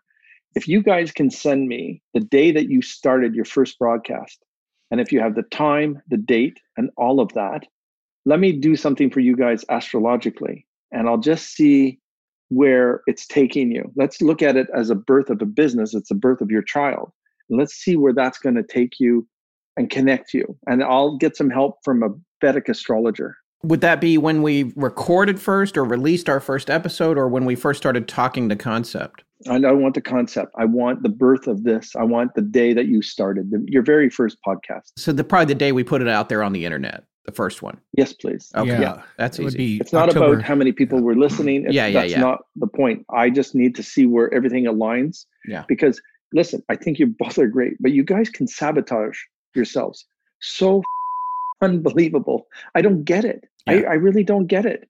If you didn't have your wife, Scott, she'd be kicking you. I don't know what you'd be doing. Yep. And I mean that with love. I'm saying she's helped align you. Yeah. And that's a good thing. And Forrest is looking for the same thing in alignment. And that's going to happen too. But it's just a matter of finding out what you need next. You guys have to come together this time and really be serious about what you're focusing in on, especially around the month of November. October to November is such a structured month for both of you guys. You really, really need to get your together. Yeah. Like you need to have something stand out in one of your podcasts. You need something to be that something is controversial, but yet skeptical, but yet I want to believe them. Mm-hmm. Because the two of you can talk and rant and it's amazing to listen to. Because just today, I've not listened to one of your podcasts. I've not listened to anything because I wanted to do this raw, which is just like I go into into any place that they send me on TV. I don't need to know anything. I want to learn in front of me. I want to be able to see what I'm seeing for the first time, like you would see it. That way, it gives me a more honest opinion of who you guys are. You guys were together in a past life. How it works, I do not know yet, but I'll figure that freaking out pretty soon. You guys were destined to do something that was really, really important for the universe, not just for your listenership, but you're supposed to be giving us something to think about, something to work towards, something to make us feel like we are human, we are this, and we are interested in things that we don't know. And you're sharing your information with jest, but with compassion, with love. So all of those things need to come together and gel, that we see that every time. Because that's the first thing I noticed about the two of you working with you, both of you. You're both concerned. You're both energetic. You're both empathic. You both love life. So something's got to give here to give you guys what you're looking for. I just wanted to finish that off for you guys. I needed you to know, both of you to know that, so that you're both on the same page. So kick each other's when you need to. Yeah, we try to. October, the show started in October. It was October 14th? of 2014. And then we always, it's our biggest month because our listeners expect us. We go out of our way to make the show extra spooky that time of year. We run kind of the darker, the crazier, spookier, scarier stuff for fun, for entertainment's sake. But it still gets the same treatment we give everything. It might be a little more in depth or a little more of an intense story. So October's always the big push for what are we going to do this October? What are we going to bring for the audience and that kind of thing. So there's always that. And then November's always kind of a relief point because we're like, okay, we got through our toughest month of the year. And a lot of times that planning about what's happening the next year starts in November. So cool. It's interesting that you would say that because our whole year is centered around October, frankly, and has been since, I mean, I wouldn't say it the first year. It was only like the second year of the show we were like, oh yeah, we should do a neat thing every October, you know? And then that, of course, became a gift and a burden. You know, we're already thinking about it for this year, what we're going to do for Halloween. Our first show went up on the internet on October 2nd, 2014. Okay. I'm just making my notes too. Scott, I don't know if that's accurate transferring from I need to double check it because, we left, originally we were with Libsyn before we went to Audio Boom. And some of those shows that we did before we went to our second host, I think we were guessing about when they went up. But it's probably accurate. I got you. So, but I need to double check when that first one posted, which I can find. Okay. But that's probably about right. It's around there. Yeah. So it's the Libra scale, which is good. So you guys are looking for justice at all times. So you picked it at the right time. That much I do know about the two of you. And it's the Q&A that you guys will have in the oncoming shows about being more risky in some of the things that you're going to be doing. And I think that that's going to be the turnaround for you guys, where you're going to ask the questions that will make people like me sweat. You don't have to be always personable. Right. You'll want psychics to come on, and it's not that you want to debunk us. You're just going to say, how do you know this? Why do you know this? I think you've been doing it, but with more of an authoritarian point of view. Because you want to give your audience the truth more than anything else as best as you can, because you can't touch and feel what we do. Right. Well, it's very similar. It's like we had talked a little bit, or at least Scott did, on social media about a course that we took, kind of a free introductory course on remote viewing. And people generally were receptive to us talking about it, but a couple of people who were longtime listeners who were a little more skeptical. I saw in our Facebook group, we're just saying like, I don't believe that because I can't understand how any of that could work. It just doesn't make sense to me. And we're fine with that approach. It's like with remote viewing, there are mechanical processes that you go through, and that's why you have a structure like that. But at the end of it, they can't tell you where the information comes from. The remote viewers don't know how it works either. They don't know. Yeah, even the best ones in the world, they can do it, but they don't know how it works. Yeah. Yeah. But they get such an overwhelming feeling of like, whoa. Yeah. What is this? It's freaky. Well, that's what Scott got. That happened to me. That happened to me about 3 weeks ago. So come on. It's crazy because I'll show you what happened. I love watching him think because his colors just like. Well, yeah, he's doing it all the time, and in the evening after we'll finish a show and have a cocktail and text back and forth, and he's bursting with ideas. He's got new creative things that he's thinking about it, and I do too. He's very energetic and exuberant about it. The booze is not the best thing for that. Well, 12-year-old Scotch is amazing. Trust me, it works really, really well for me. So we had. Let's see. Do I have? I don't know if I have it right here, but I was. Oh, you're looking at your sketches. I'm trying to find my picture of my target. Oh, you know what? I think I filed it. But getting back to like what Jim said, I think that's. When we have guests on, we don't come at it as a debunker thing or you're wrong. And we have so many people that will question us. It's like they said, I don't believe that because I can't imagine how it works. And if I can't, or mainstream science can't imagine how that works, then it can't be true. And so it's nonsense. And so we give people the respect to think that, but also to tell us what their skills are and endeavors, no matter how woo-woo it sounds. But I think what we would challenge is, how does it work? We want to know the mechanics. It's like me asking you, what do you see exactly? Because that's what fascinates me.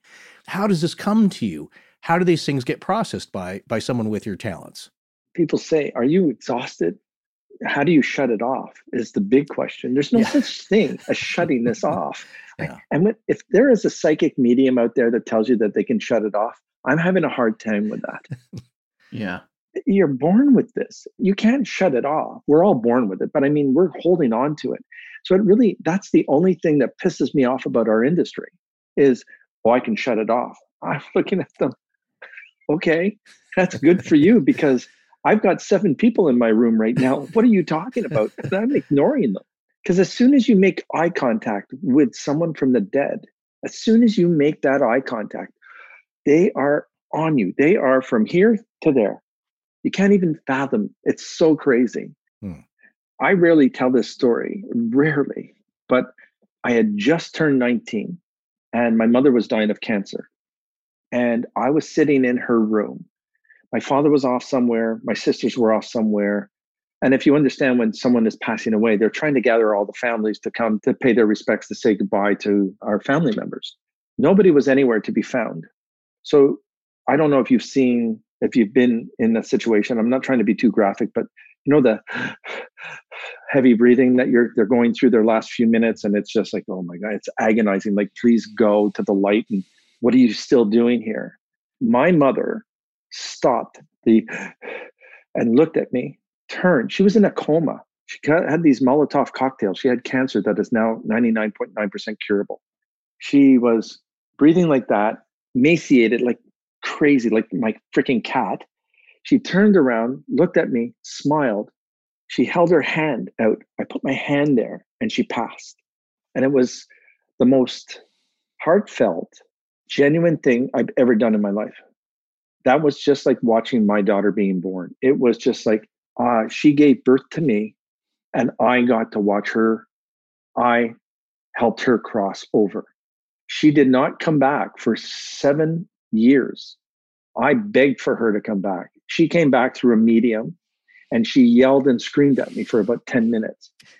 Because you kept, what the hell are you calling me for? What are you doing here?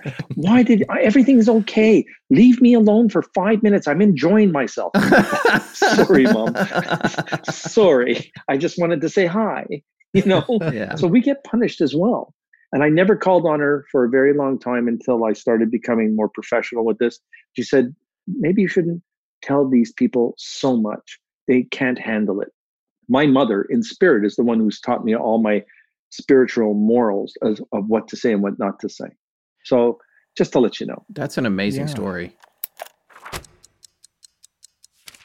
Selling a little or a lot, Shopify helps you do your thing, however you cha-ching. Shopify is the global commerce platform that helps you sell at every stage of your business. From the launch your online shop stage to the first real life store stage, all the way to did we just hit 1 million orders stage? Shopify's there to help you grow. Whether you're selling scented soap or offering outdoor outfits, Shopify helps you sell everywhere. From their all-in-one e-commerce platform to their in-person POS system, wherever and whatever you're selling, Shopify's got you covered. Shopify helps you turn browsers into buyers with the internet's best converting checkout, 36% better on average compared to other leading commerce platforms. And sell more with less effort thanks to Shopify Magic, your AI-powered all-star. Shopify powers 10% of all e-commerce in the US, and Shopify's the global force behind Allbirds, Rothy's, and Brooklinen, and millions of other entrepreneurs of every size across 175 countries. Plus, Shopify's award-winning help is there to support your success every step of the way. Because businesses that grow with Shopify. Sign up for a $1 per month trial period at shopify.com/audioboom, all lowercase. Go to shopify.com/audioboom now to grow your business no matter what stage you're in. Shopify.com/audioboom. As humans, we're naturally driven by the search for better. But when it comes to hiring, the best way to search for a candidate isn't to search at all. Don't search, match with Indeed. When I was looking to hire someone, it was so slow and overwhelming. I wish I had used Indeed. If you need to hire, you need Indeed. Indeed is your matching and hiring platform with over 350 million global monthly visitors, according to Indeed data, and a matching engine that helps you find quality candidates fast. Ditch the busy work. Use Indeed for scheduling, screening, and messaging so you can connect with candidates faster. And Indeed doesn't just help you hire faster. 93% of employers agree Indeed delivers the highest quality matches compared to other job sites, according to a recent Indeed survey. And listeners of this show will get a $75 sponsored job credit to get your jobs more visibility at Indeed.com/podcast. That's Indeed.com/podcast. Terms and conditions apply. I'm Greg Lawson, the paranormal detective, and you're listening to Astonishing Legends.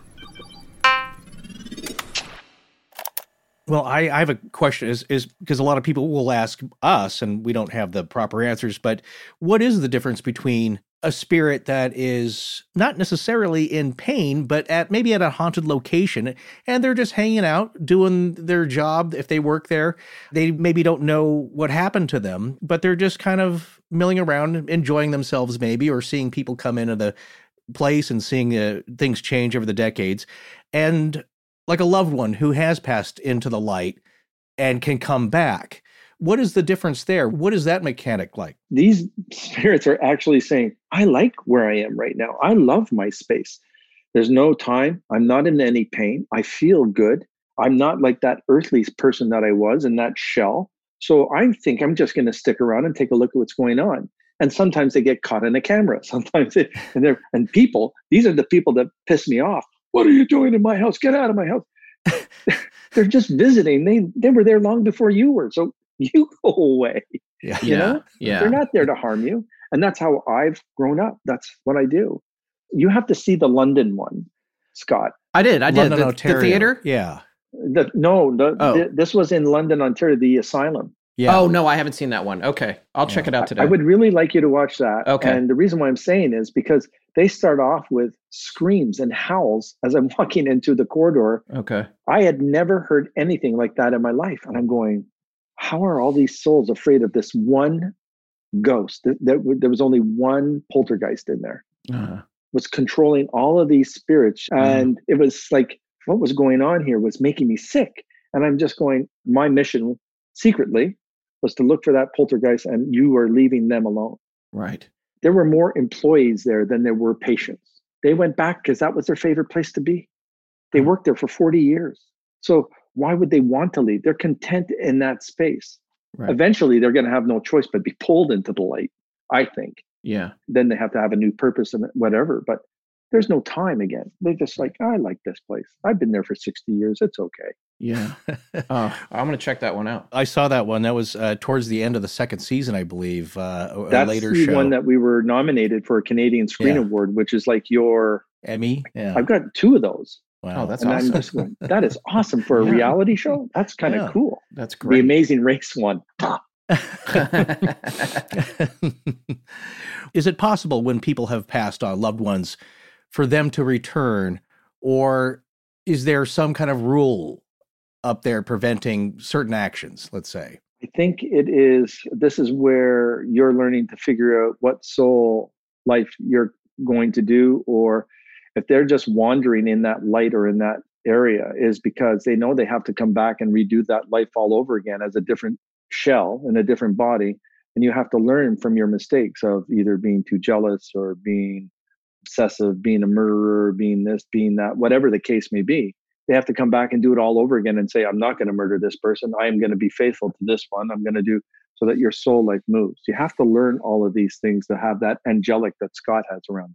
This next question is about something you described that we've come across with our own episodes. One, probably the first time where it was described to us by a psychic medium team that helped a friend of mine. And we call those the sludge entity episodes because that's what they saw. And it was some sort of negative, dark elemental that was basically sapping the energy and life out of my friend's son. And as it was described, there were several things going on, which also made it confusing in that there seemed to be a Native American spirit that was trying to help these other trapped spirits. And going back to something you said on the show, I found very fascinating is that usually there is one dominating, strong, forceful entity that is controlling or using the energy of many others at a location.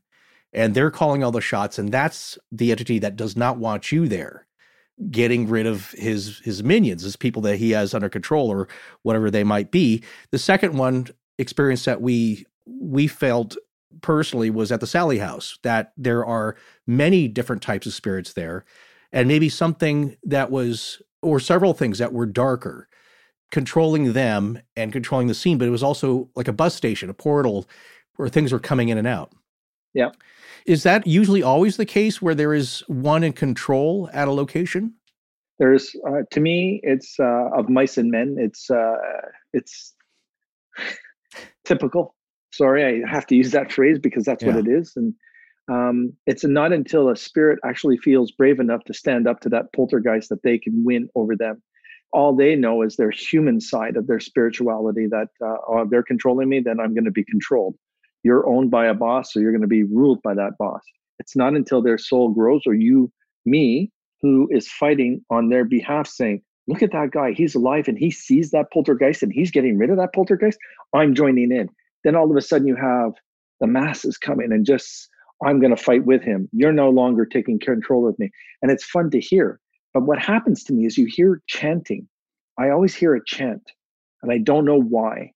And it's been like that forever. And you hear the chanting and it's like, you know how the Australians do their that dance of, sorry for anybody in Australia, I just don't know what that is. But that's what they start to do. They congregate together and they remove that force. And they're very good at it because it's just not me that gets rid of that poltergeist. It's all of us that get rid of that poltergeist. That's why I never take advantage of that. I always try and let it be that I'm going to get the help of all the spirits that are there, weak, indifferent, or powerful. But I always know a dark energy when it's in there because they say they give you a slight scent of sulfur and all these other things. I believe that some of them smell that, but it's not a smell, guys. It's a feeling. It is a feeling. And you can get a feeling when someone's looking at you and there's no one there. That feeling I get is about probably 5 or 10 miles before I get to the next place. And I know that something's going on. Then you see the ravens flying around day and night. I'm getting into something I really don't know if I want to do it, right? But then it's important to do that. So I guess, I hope I'm answering your question. I wasn't sure, but it's... Yeah, basically that there seems to be as you said on the show, I believe, a hierarchy at these haunted locations, and that something is in control and there's others. It's not all just or it could be a melee of I'm breaking up types. The union is what I'm doing. Right. And they're done because I don't waste time with them. I do not. It's not just, as most people think, it's like a spirit is a deceased person's spirit, if they believe in that. But there are levels of different types of entities, and lots of them. What's kind of cool is, like, for a medium, you're watching their whole, you know what their energy is in seconds. You know if that one's going to be good, bad, or indifferent, or challenging. And you know it almost right away because you're watching their movie in front of you. And then their movie ends. So they're not going anywhere. So I have one up on them because they don't know how my movie's going to end because I'm not dead yet.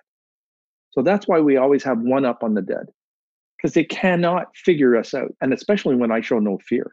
I have none. That's the only thing I'll tell everyone. Yeah. I don't care. A poltergeist comes after me. You know, if you kill me or if I'm hurt by you, I am going to be haunting you for the rest of your spiritual life. You'll never be happy. And they usually disperse. Oh, that's interesting. Because they're afraid. So you've never encountered anything that's put you off the feed then?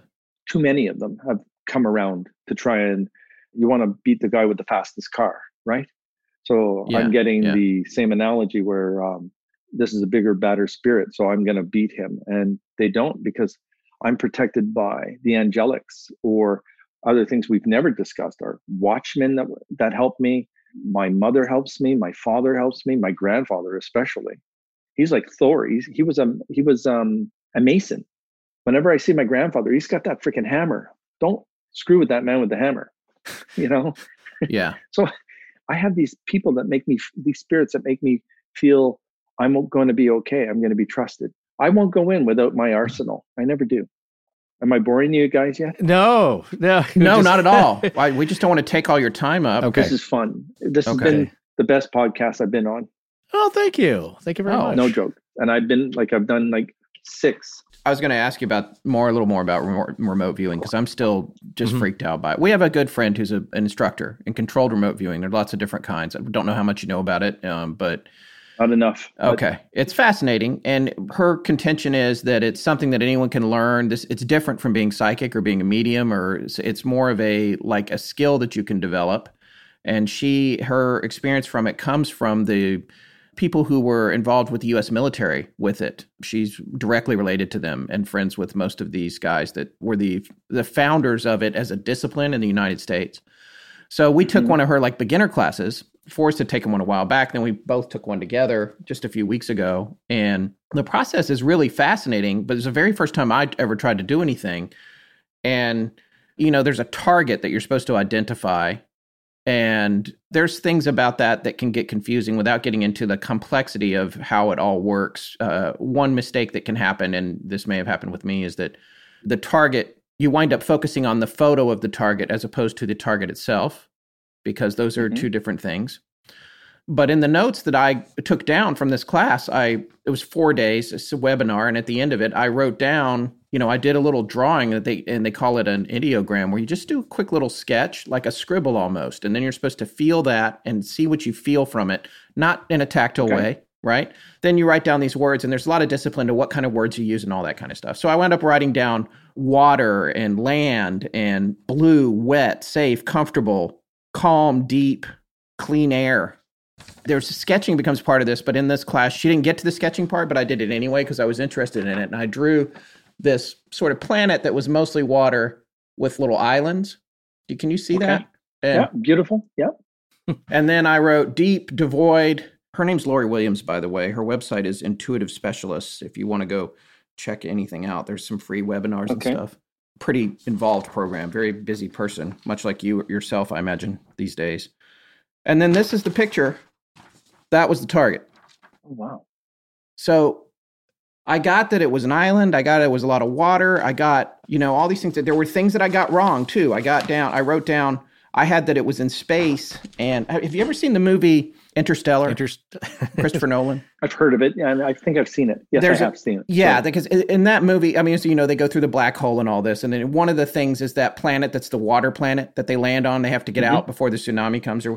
I had that thing stuck in my mind, and sometimes the targets can be extraterrestrial. So it's my belief, based on what I learned from her class and how the system works, that corrupted, it got in the way, because it's the conscious mind tries to interfere with what you're subconsciously receiving. And so it filters it a little. So those mistakes are all kind of related to me being fixated on that part of that movie, which I've seen like 5 times.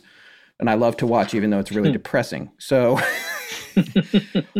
so I got a lot of things wrong, but but she says that this is kind of the Akashic record. They don't really know where it comes from, which is what we were saying earlier. And it's different from what you do and from what psychics do and how that works. And I wonder do you think there's any kind of overlap? Because, I was blown away by this. I don't know where this came from. And for me, you seem to have a comfort with how what you're doing works. And when I finished this, it was like I had landed a 747 in an emergency landing. And then I got out of the plane and everybody's like, hey, nobody was like that but me. And then and then they're like, how did you do it? And the answer is, I have no idea. I have no idea how I put this plane on the runway. What is the difference between like that experience for me and what you experience? Obviously you've been doing it for decades, but again, it's a part of my life. I don't know anything different. So when I hear people trying to explain what they're feeling, I'm seeing it. Yeah. And I'm going, okay, now do that every day and go into it. For the remote viewing that you're doing, take that into your business, take that into your opportunities, right? Because it's like manifesting, except you're going into something that you see that will happen in the future. That looks like where you're going for the rest of your life, that island, that place. And when you're talking about space and you're thinking that it's wrong, that's a mountainous area. And if you're looking at the top of the mountain, you're in space. Am I making sense to you? Yeah, no, you are. And that, yeah. Well, don't take that as a mistake, because I don't see that as a mistake. Because if you walked to the top of that mountain, you'd be looking down at small islands. Right. situated around water. So don't punish yourself on that one. That was the other thing, was my scribble, the scribble I did, which you just do quickly. Is that blown out, or can you see it? No, I can see it, yeah. It looks like an island and water. It does. I mean, and that's her just going, just grab the pen and just do something. Don't think about it. It's like, what is happening? I don't know what's happening. So when you say, I'm about to study this the rest of my life, that's where I'm at with this thing. So okay, you have to start learning how to chill, which again, yeah. If you don't go get a massage by the time COVID's over, you're just going to turn into. Well, how can I get a massage while COVID's going on? I can't get near anybody. Buy the Dr. Ho thing, you know? Yeah. Totally. You need that fix, Scott. You do, because your health depends on it. Yeah. I did go, and I haven't talked about this on the air. I did tell Forrest about this, but I went on vacation with my family almost exactly a year ago to Hawaii. And while I was there, I did like a really intense Reiki session, and also with somebody who was an expert in 5-element acupuncture. Oh, wow. I went through this process with her, and I explained the encounter that we had at the Sally House, which is a haunted house in Kansas, and whole experience there. And she said that she was glad I did, because there was kind of a more advanced technique that she needed to practice, and that she did. And she actually, when it got done, she had to go outside for a few minutes. She said that it was so intense, and that something had come out of me that was hovering in the roof of the little room we were in. Or hut of sorts, yeah. Yeah. And it took it a long time to get it to go away. And so she encouraged me to continue pursuing that. And I found somebody where I've moved since then, but I found somebody near where I live that does that. But because of the quarantine, I haven't been able to make an appointment. But I did want to keep it. I wanted to let you know I am pursuing that stuff, massage and acupuncture as well. Well, Scott, what we're going to do here is you're going to send me your address, if you don't mind, if you trust me. Yeah. Send me your address. Absolutely. I need you to do a quick video of your home. Okay. And you can send that to me. Okay. And Michelle and I will do a remote removal of anything from you. That'd be great. Her success rate is 100%. Okay. That would be great. And it'll be done. I'll let you know the day that we're going to do it, and she's going to love it. So. Okay. Wonderful. I'm all for that. All right. Well then, and so do you want the whole house? Do you want the garage, everything, or just like just the rooms we live in? A picture of the house outside is great. Yeah. They usually hang in your energy. You're not hanging in the garage all the time. So they're not hiding. They don't hide. That's the thing. They don't. They sit with you. They're on you. They're not on your possessions. They're on your energy. Okay. That's what people have got to learn too. Okay. With the few remote viewing sessions that it's a similar feeling. It's like with Scott with that planet. It's just like, man, all those things fit, but I didn't say... Or I thought island or something. And, usually what happens, like you'll get something wrong. Like I saw what I thought was a planet, same kind of thing, was on Mars. Actually, it was the Egyptian desert, and there was, they were unearthing an obelisk. But I had my picture, in your mind that some kind of like Mars terrain. And we both went. So we both went away from Earth in our first. You do, and then you had a thought that comes in. It's like, dang, you know what? I didn't say that. Like, why didn't I? So anyway, here's something that I thought some of our listeners would be interested in because of the connections that we have seen develop since we started doing the show. I think, like a lot of people, you believe these paranormal events and phenomena are separate, that there isn't so much a connection if you believe in Bigfoot to UFOs and cryptids and all these other things that happen. I don't know if you believe in aliens, Jim, or extraterrestrial life, but do you think there's any connection between that phenomenon and supernatural phenomenon? I've only recently come out to tell people that I believe in extraterrestrial. You do see the dead extraterrestrials on our planet. Interesting. They do not go back home. This is their home. This is where they were brought. This is where they were brought to learn, to teach, and to bring information back to their race. When they die, they show themselves just like we do. I think it's a universal thing of their best looking presentation.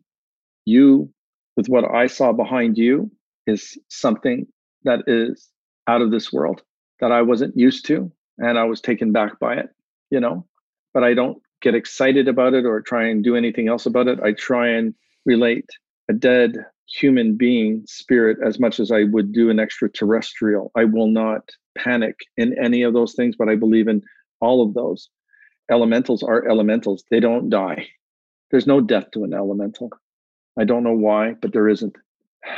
Shapers, I've seen them in spirit, and it's a multitude of different layers on them. They're very weird, but to see them in real life is even more scarier than it is to see them dead.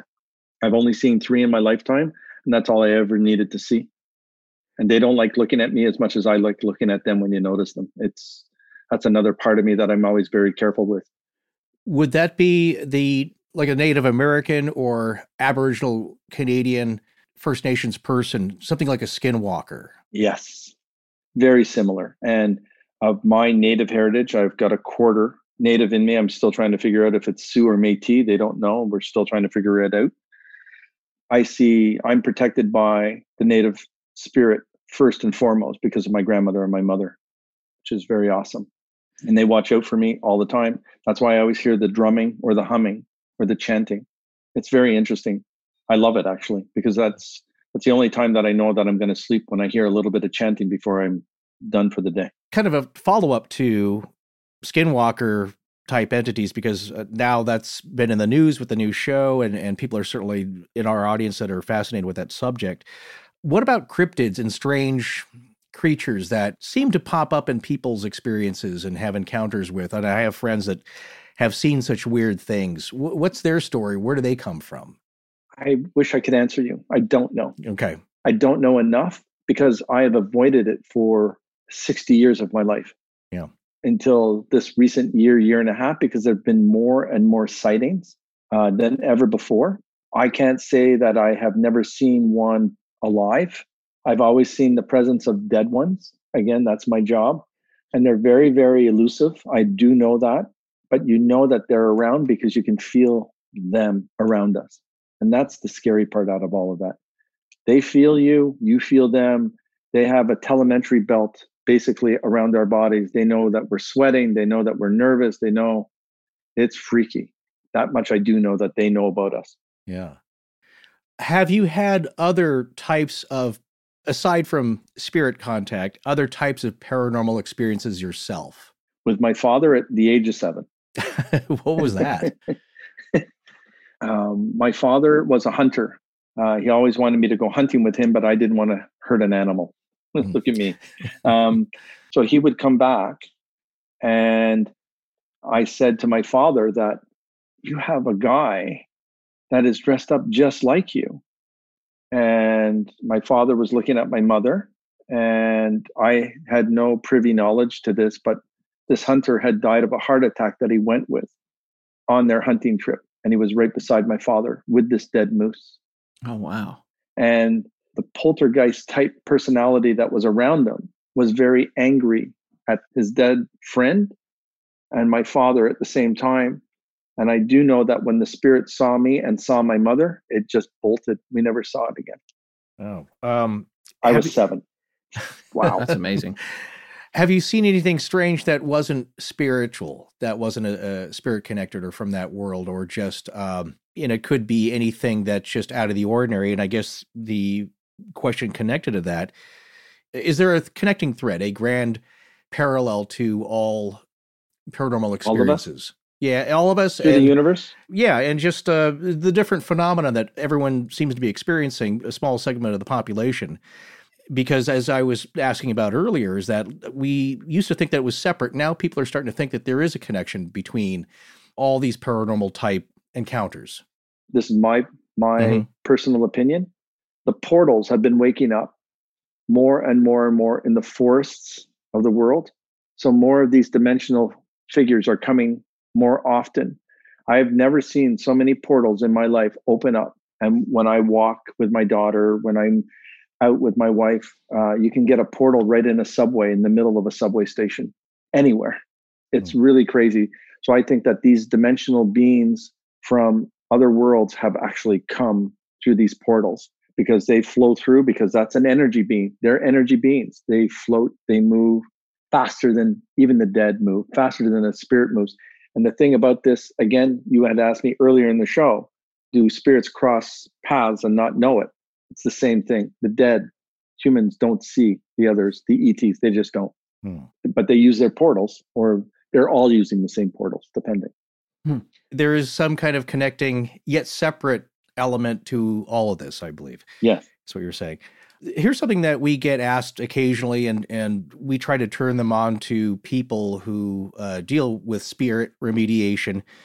But in general, what can people do to protect themselves if they think that they have some kind of attachment, or they're getting spiritual harassment, something followed them home, or bad things are happening at their living space? Immediately, I go to chassolite. It's the most important crystal that you can get for anyone. I've never had it. So I have 3 pieces here.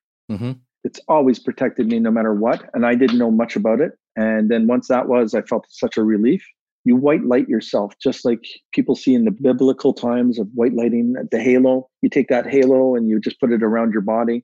If you're creating a protective white light, these spirits know that you're being protected by something other than what they can see. Remember, not all poltergeists can see what's protecting you. That's what pisses them off.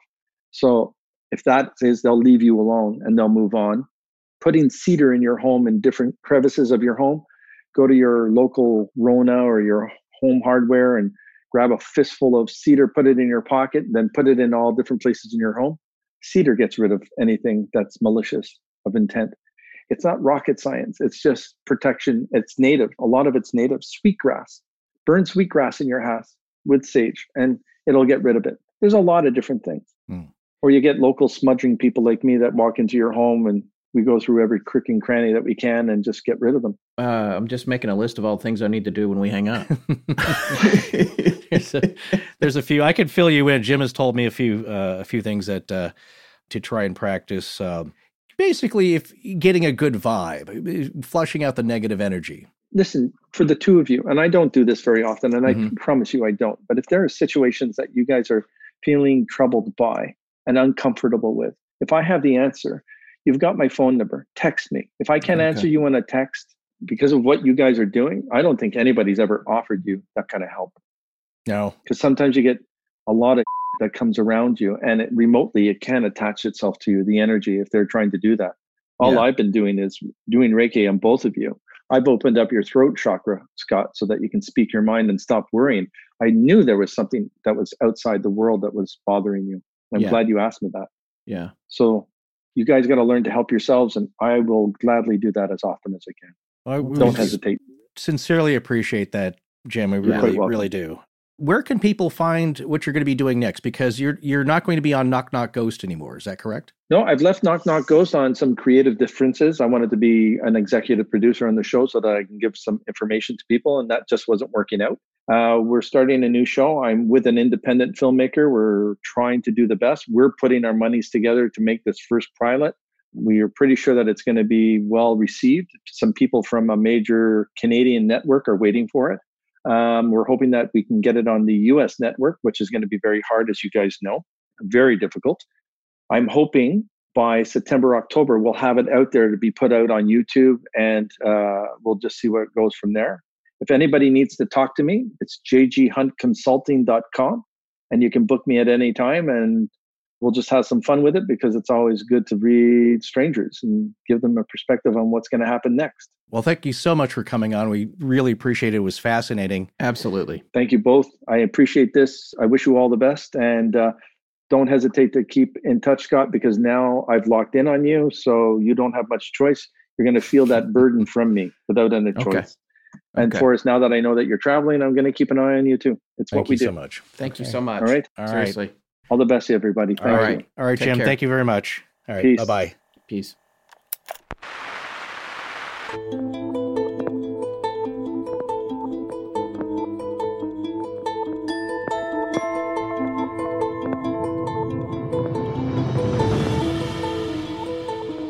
That's going to wrap up our show with intuitive psychic medium James G. Hunt. Thanks for coming on the show, Jim. We're dark next week, but we'll be back with a new show the week after that.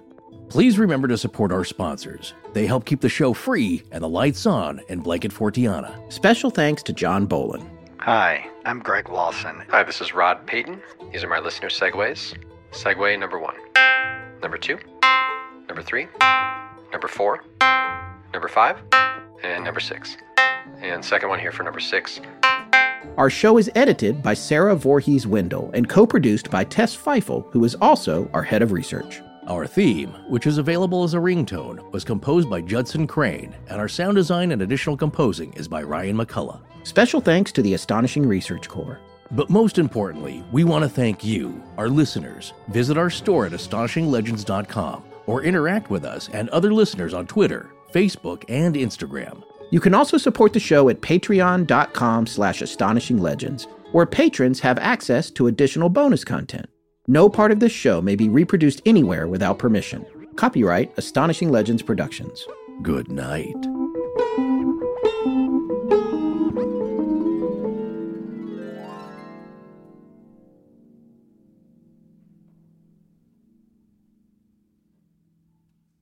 Selling a little or a lot, Shopify helps you do your thing, however you cha-ching. Shopify is the global commerce platform that helps you sell at every stage of your business. From the launch your online shop stage to the first real life store stage, all the way to did we just hit 1 million orders stage? Shopify's there to help you grow. Whether you're selling scented soap or offering outdoor outfits, Shopify helps you sell everywhere. From their all-in-one e-commerce platform to their in-person POS system, wherever and whatever you're selling, Shopify's got you covered. Shopify helps you turn browsers into buyers with the internet's best converting checkout, 36% better on average compared to other leading commerce platforms. And sell more with less effort thanks to Shopify Magic, your AI-powered all-star. Shopify powers 10% of all e-commerce in the US, and Shopify's the global force behind Allbirds, Rothy's, and Brooklinen, and millions of other entrepreneurs of every size across 175 countries. Plus, Shopify's award-winning help is there to support your success every step of the way. Because businesses that grow, grow with Shopify. Sign up for a $1 per month trial period at shopify.com/audioboom,